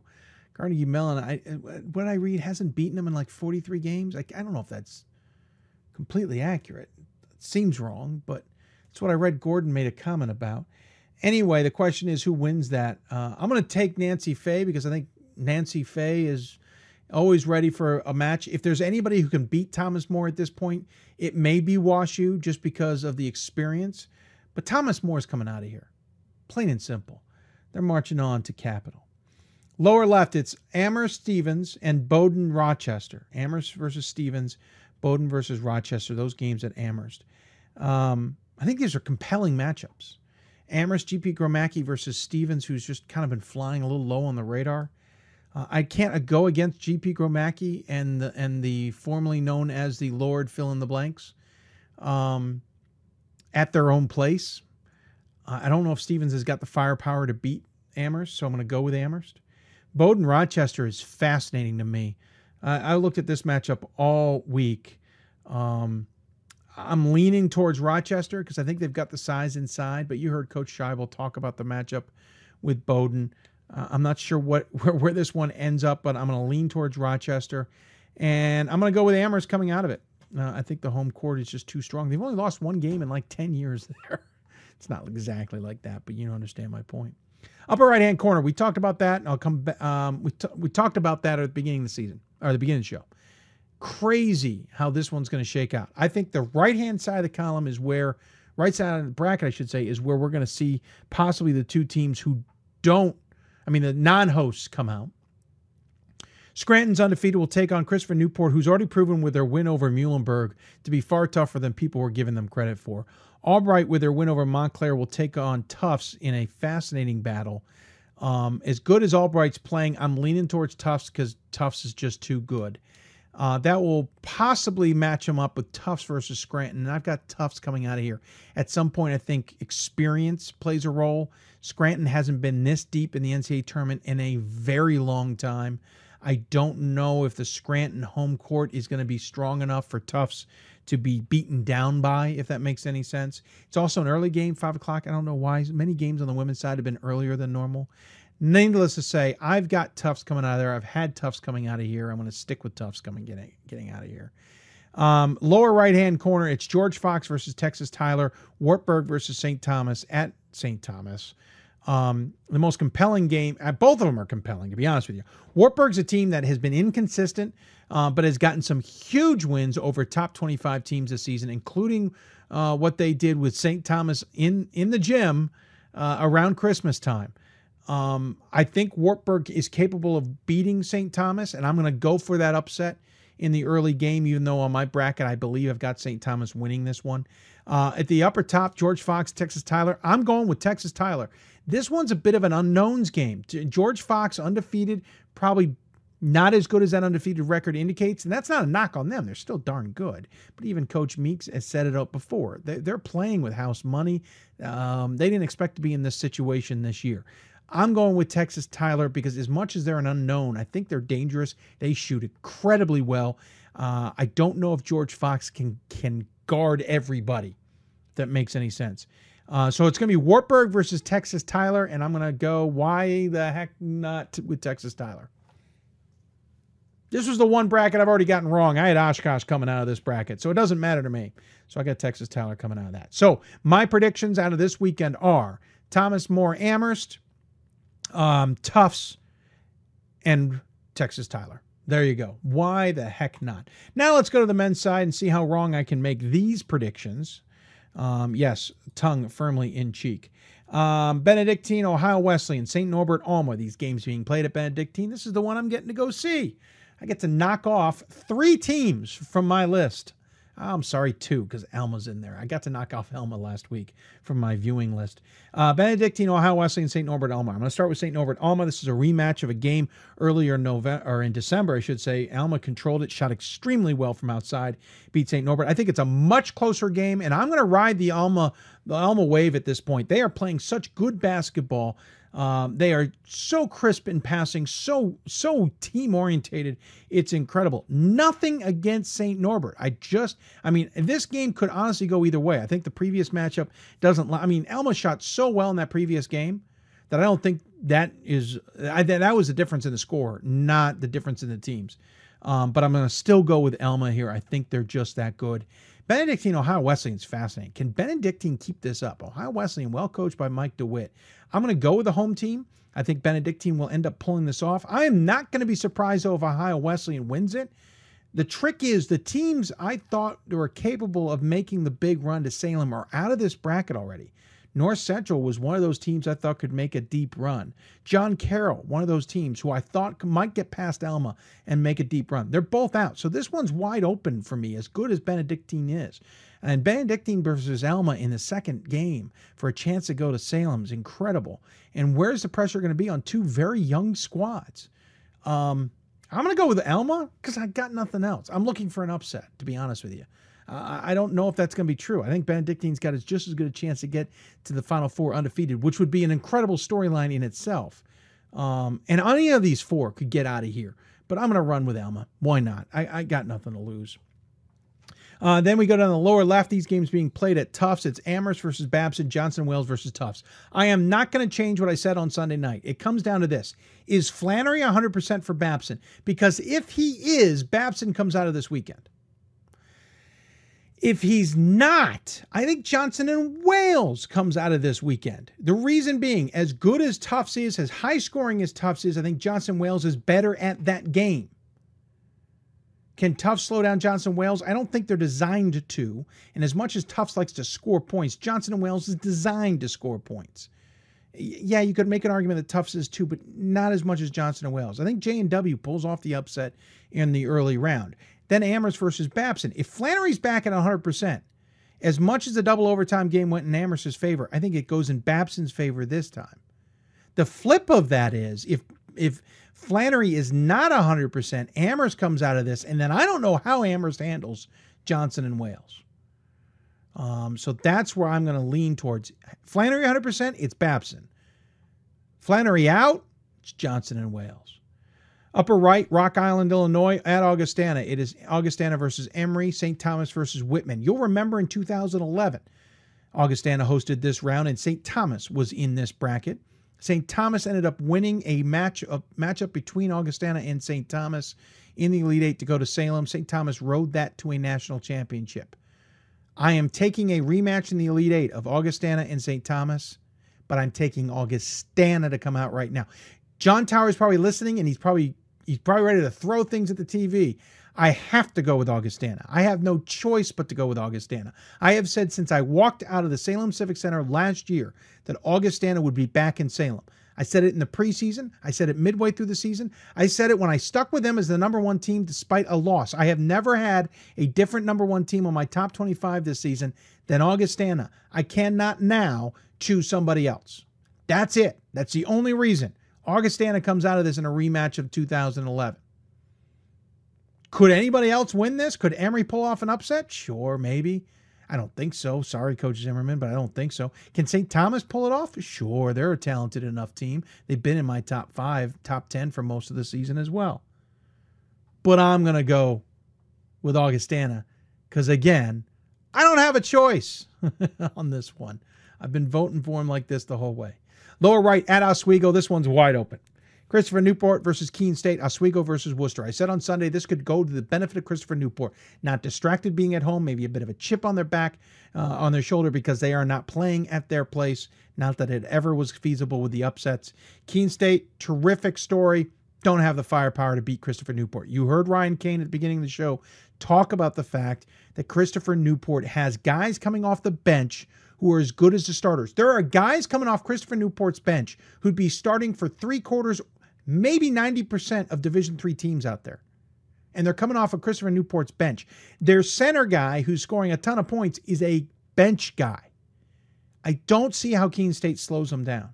Christopher Newport comes out of this. Then you've got Oswego versus Worcester. I'm going to go with Oswego.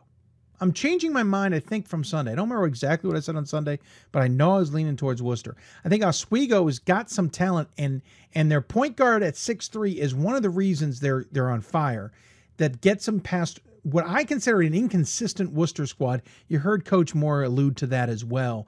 This is a team that had to come back against Endicott. I think it's going to be Christopher Newport versus Oswego, and then that is just matchup heaven. I would love to have gotten here. By the way, could not get a hotel room lined up, which is one of the reasons I'm going to Chicago. Christopher Newport versus Oswego is going to be fun to watch. I got to go with Christopher Newport because I said a few weeks ago I thought they could get to the Final Four. So I'm going to go with Christopher Newport for that one. But Coach Leon and Oswego could easily pull this one off. My only concern is I don't think they're as good inside as Christopher Newport is. I don't think anybody in this 4 is as deep as Christopher Newport is. And so I think Christopher Newport comes out of this. So again, a recap. Upper left, I'm going with Alma for no good reason. I'm looking for an upset, so I'm going with it. I think Benedictine falls short. Wouldn't be surprised if they come out of there undefeated. I'm just looking for an upset. The only reason. Lower left, if Flannery's 100%, Babson's into the Final Four. If not, I'm taking Johnson and Wales on a flyer. Upper right, it's Augustana because I've said it's been Augustana for nearly a year. It's going to be Augustana. I can't make myself choose somebody else. And Christopher Newport in the lower right. Those are my picks on the men's and women's side. Hope you've enjoyed the show. We certainly have had fun putting it on. Again, we'll be back on the air Sunday evening at 7 o'clock Eastern time. We will have interviews from Benedictine in some way, shape, or form. If we make a random fly out to Augustana as well, we'll have interviews from that. Most likely, Pat Coleman will have an interview for us. By the way, I see Alma, just a picture on Twitter came out of them getting ready at Benedictine. Can't wait to be at that gym. Lovely looking place. They are at practice as we speak. Congratulations to them on even getting this far. But anyway, Pat Coleman will probably have an interview coming out of St. Thomas. We'll see if we have other interviews from any of our other colleagues, but more importantly, we'll have other guests on the show looking ahead again at Salem and Capital. With that, we're going to end the show. I want to thank our guests who appeared on the show. From Keene State, Ryan Kane. From Rochester, Jim Scheibel. From Texas, Tyler, Kendra Hassel. From Emory, Jason Zimmerman. From Amherst, Dave Hickson. And from Worcester, Steve Moore. Thank all their sports information directors as well for their incredible help in helping us get us on the air. Again, I'm on the road to Benedictine. If you see me, say hi. Apparently, I'll be doing color for the first game on Friday, joining our good friend, Mr. Calderwood. Sorry about that, buddy. Joining Mr. Calderwood on the call for that. Looking forward to that. And then just looking forward to enjoying the games on top of all that. Thank you to all you tuning in. You have been listening to Hoops Hope, presented by D3Hoops.com from the WBCA and ABC studios. Thanks to our partners at the Women's Basketball Coaches Association and the National Association of Basketball Coaches for their support of the show. Thank you all of you who supported us on the Hoopsville fundraising campaign. Possibly on Sunday, we will go through our entire thank you list of those who donated to the cause this time around. And of course, thanks to the City of Salem as our hotline sponsor as well. That's going to do it for us. We will be back here on Sunday evening. Thanks for tuning in. Hope you enjoyed the show. Good night, everybody. And enjoy a great weekend of basketball. It promises to be a great weekend of basketball. Enjoy it coming up. Watch it online or get to a gym. It's worth the money. Enjoy.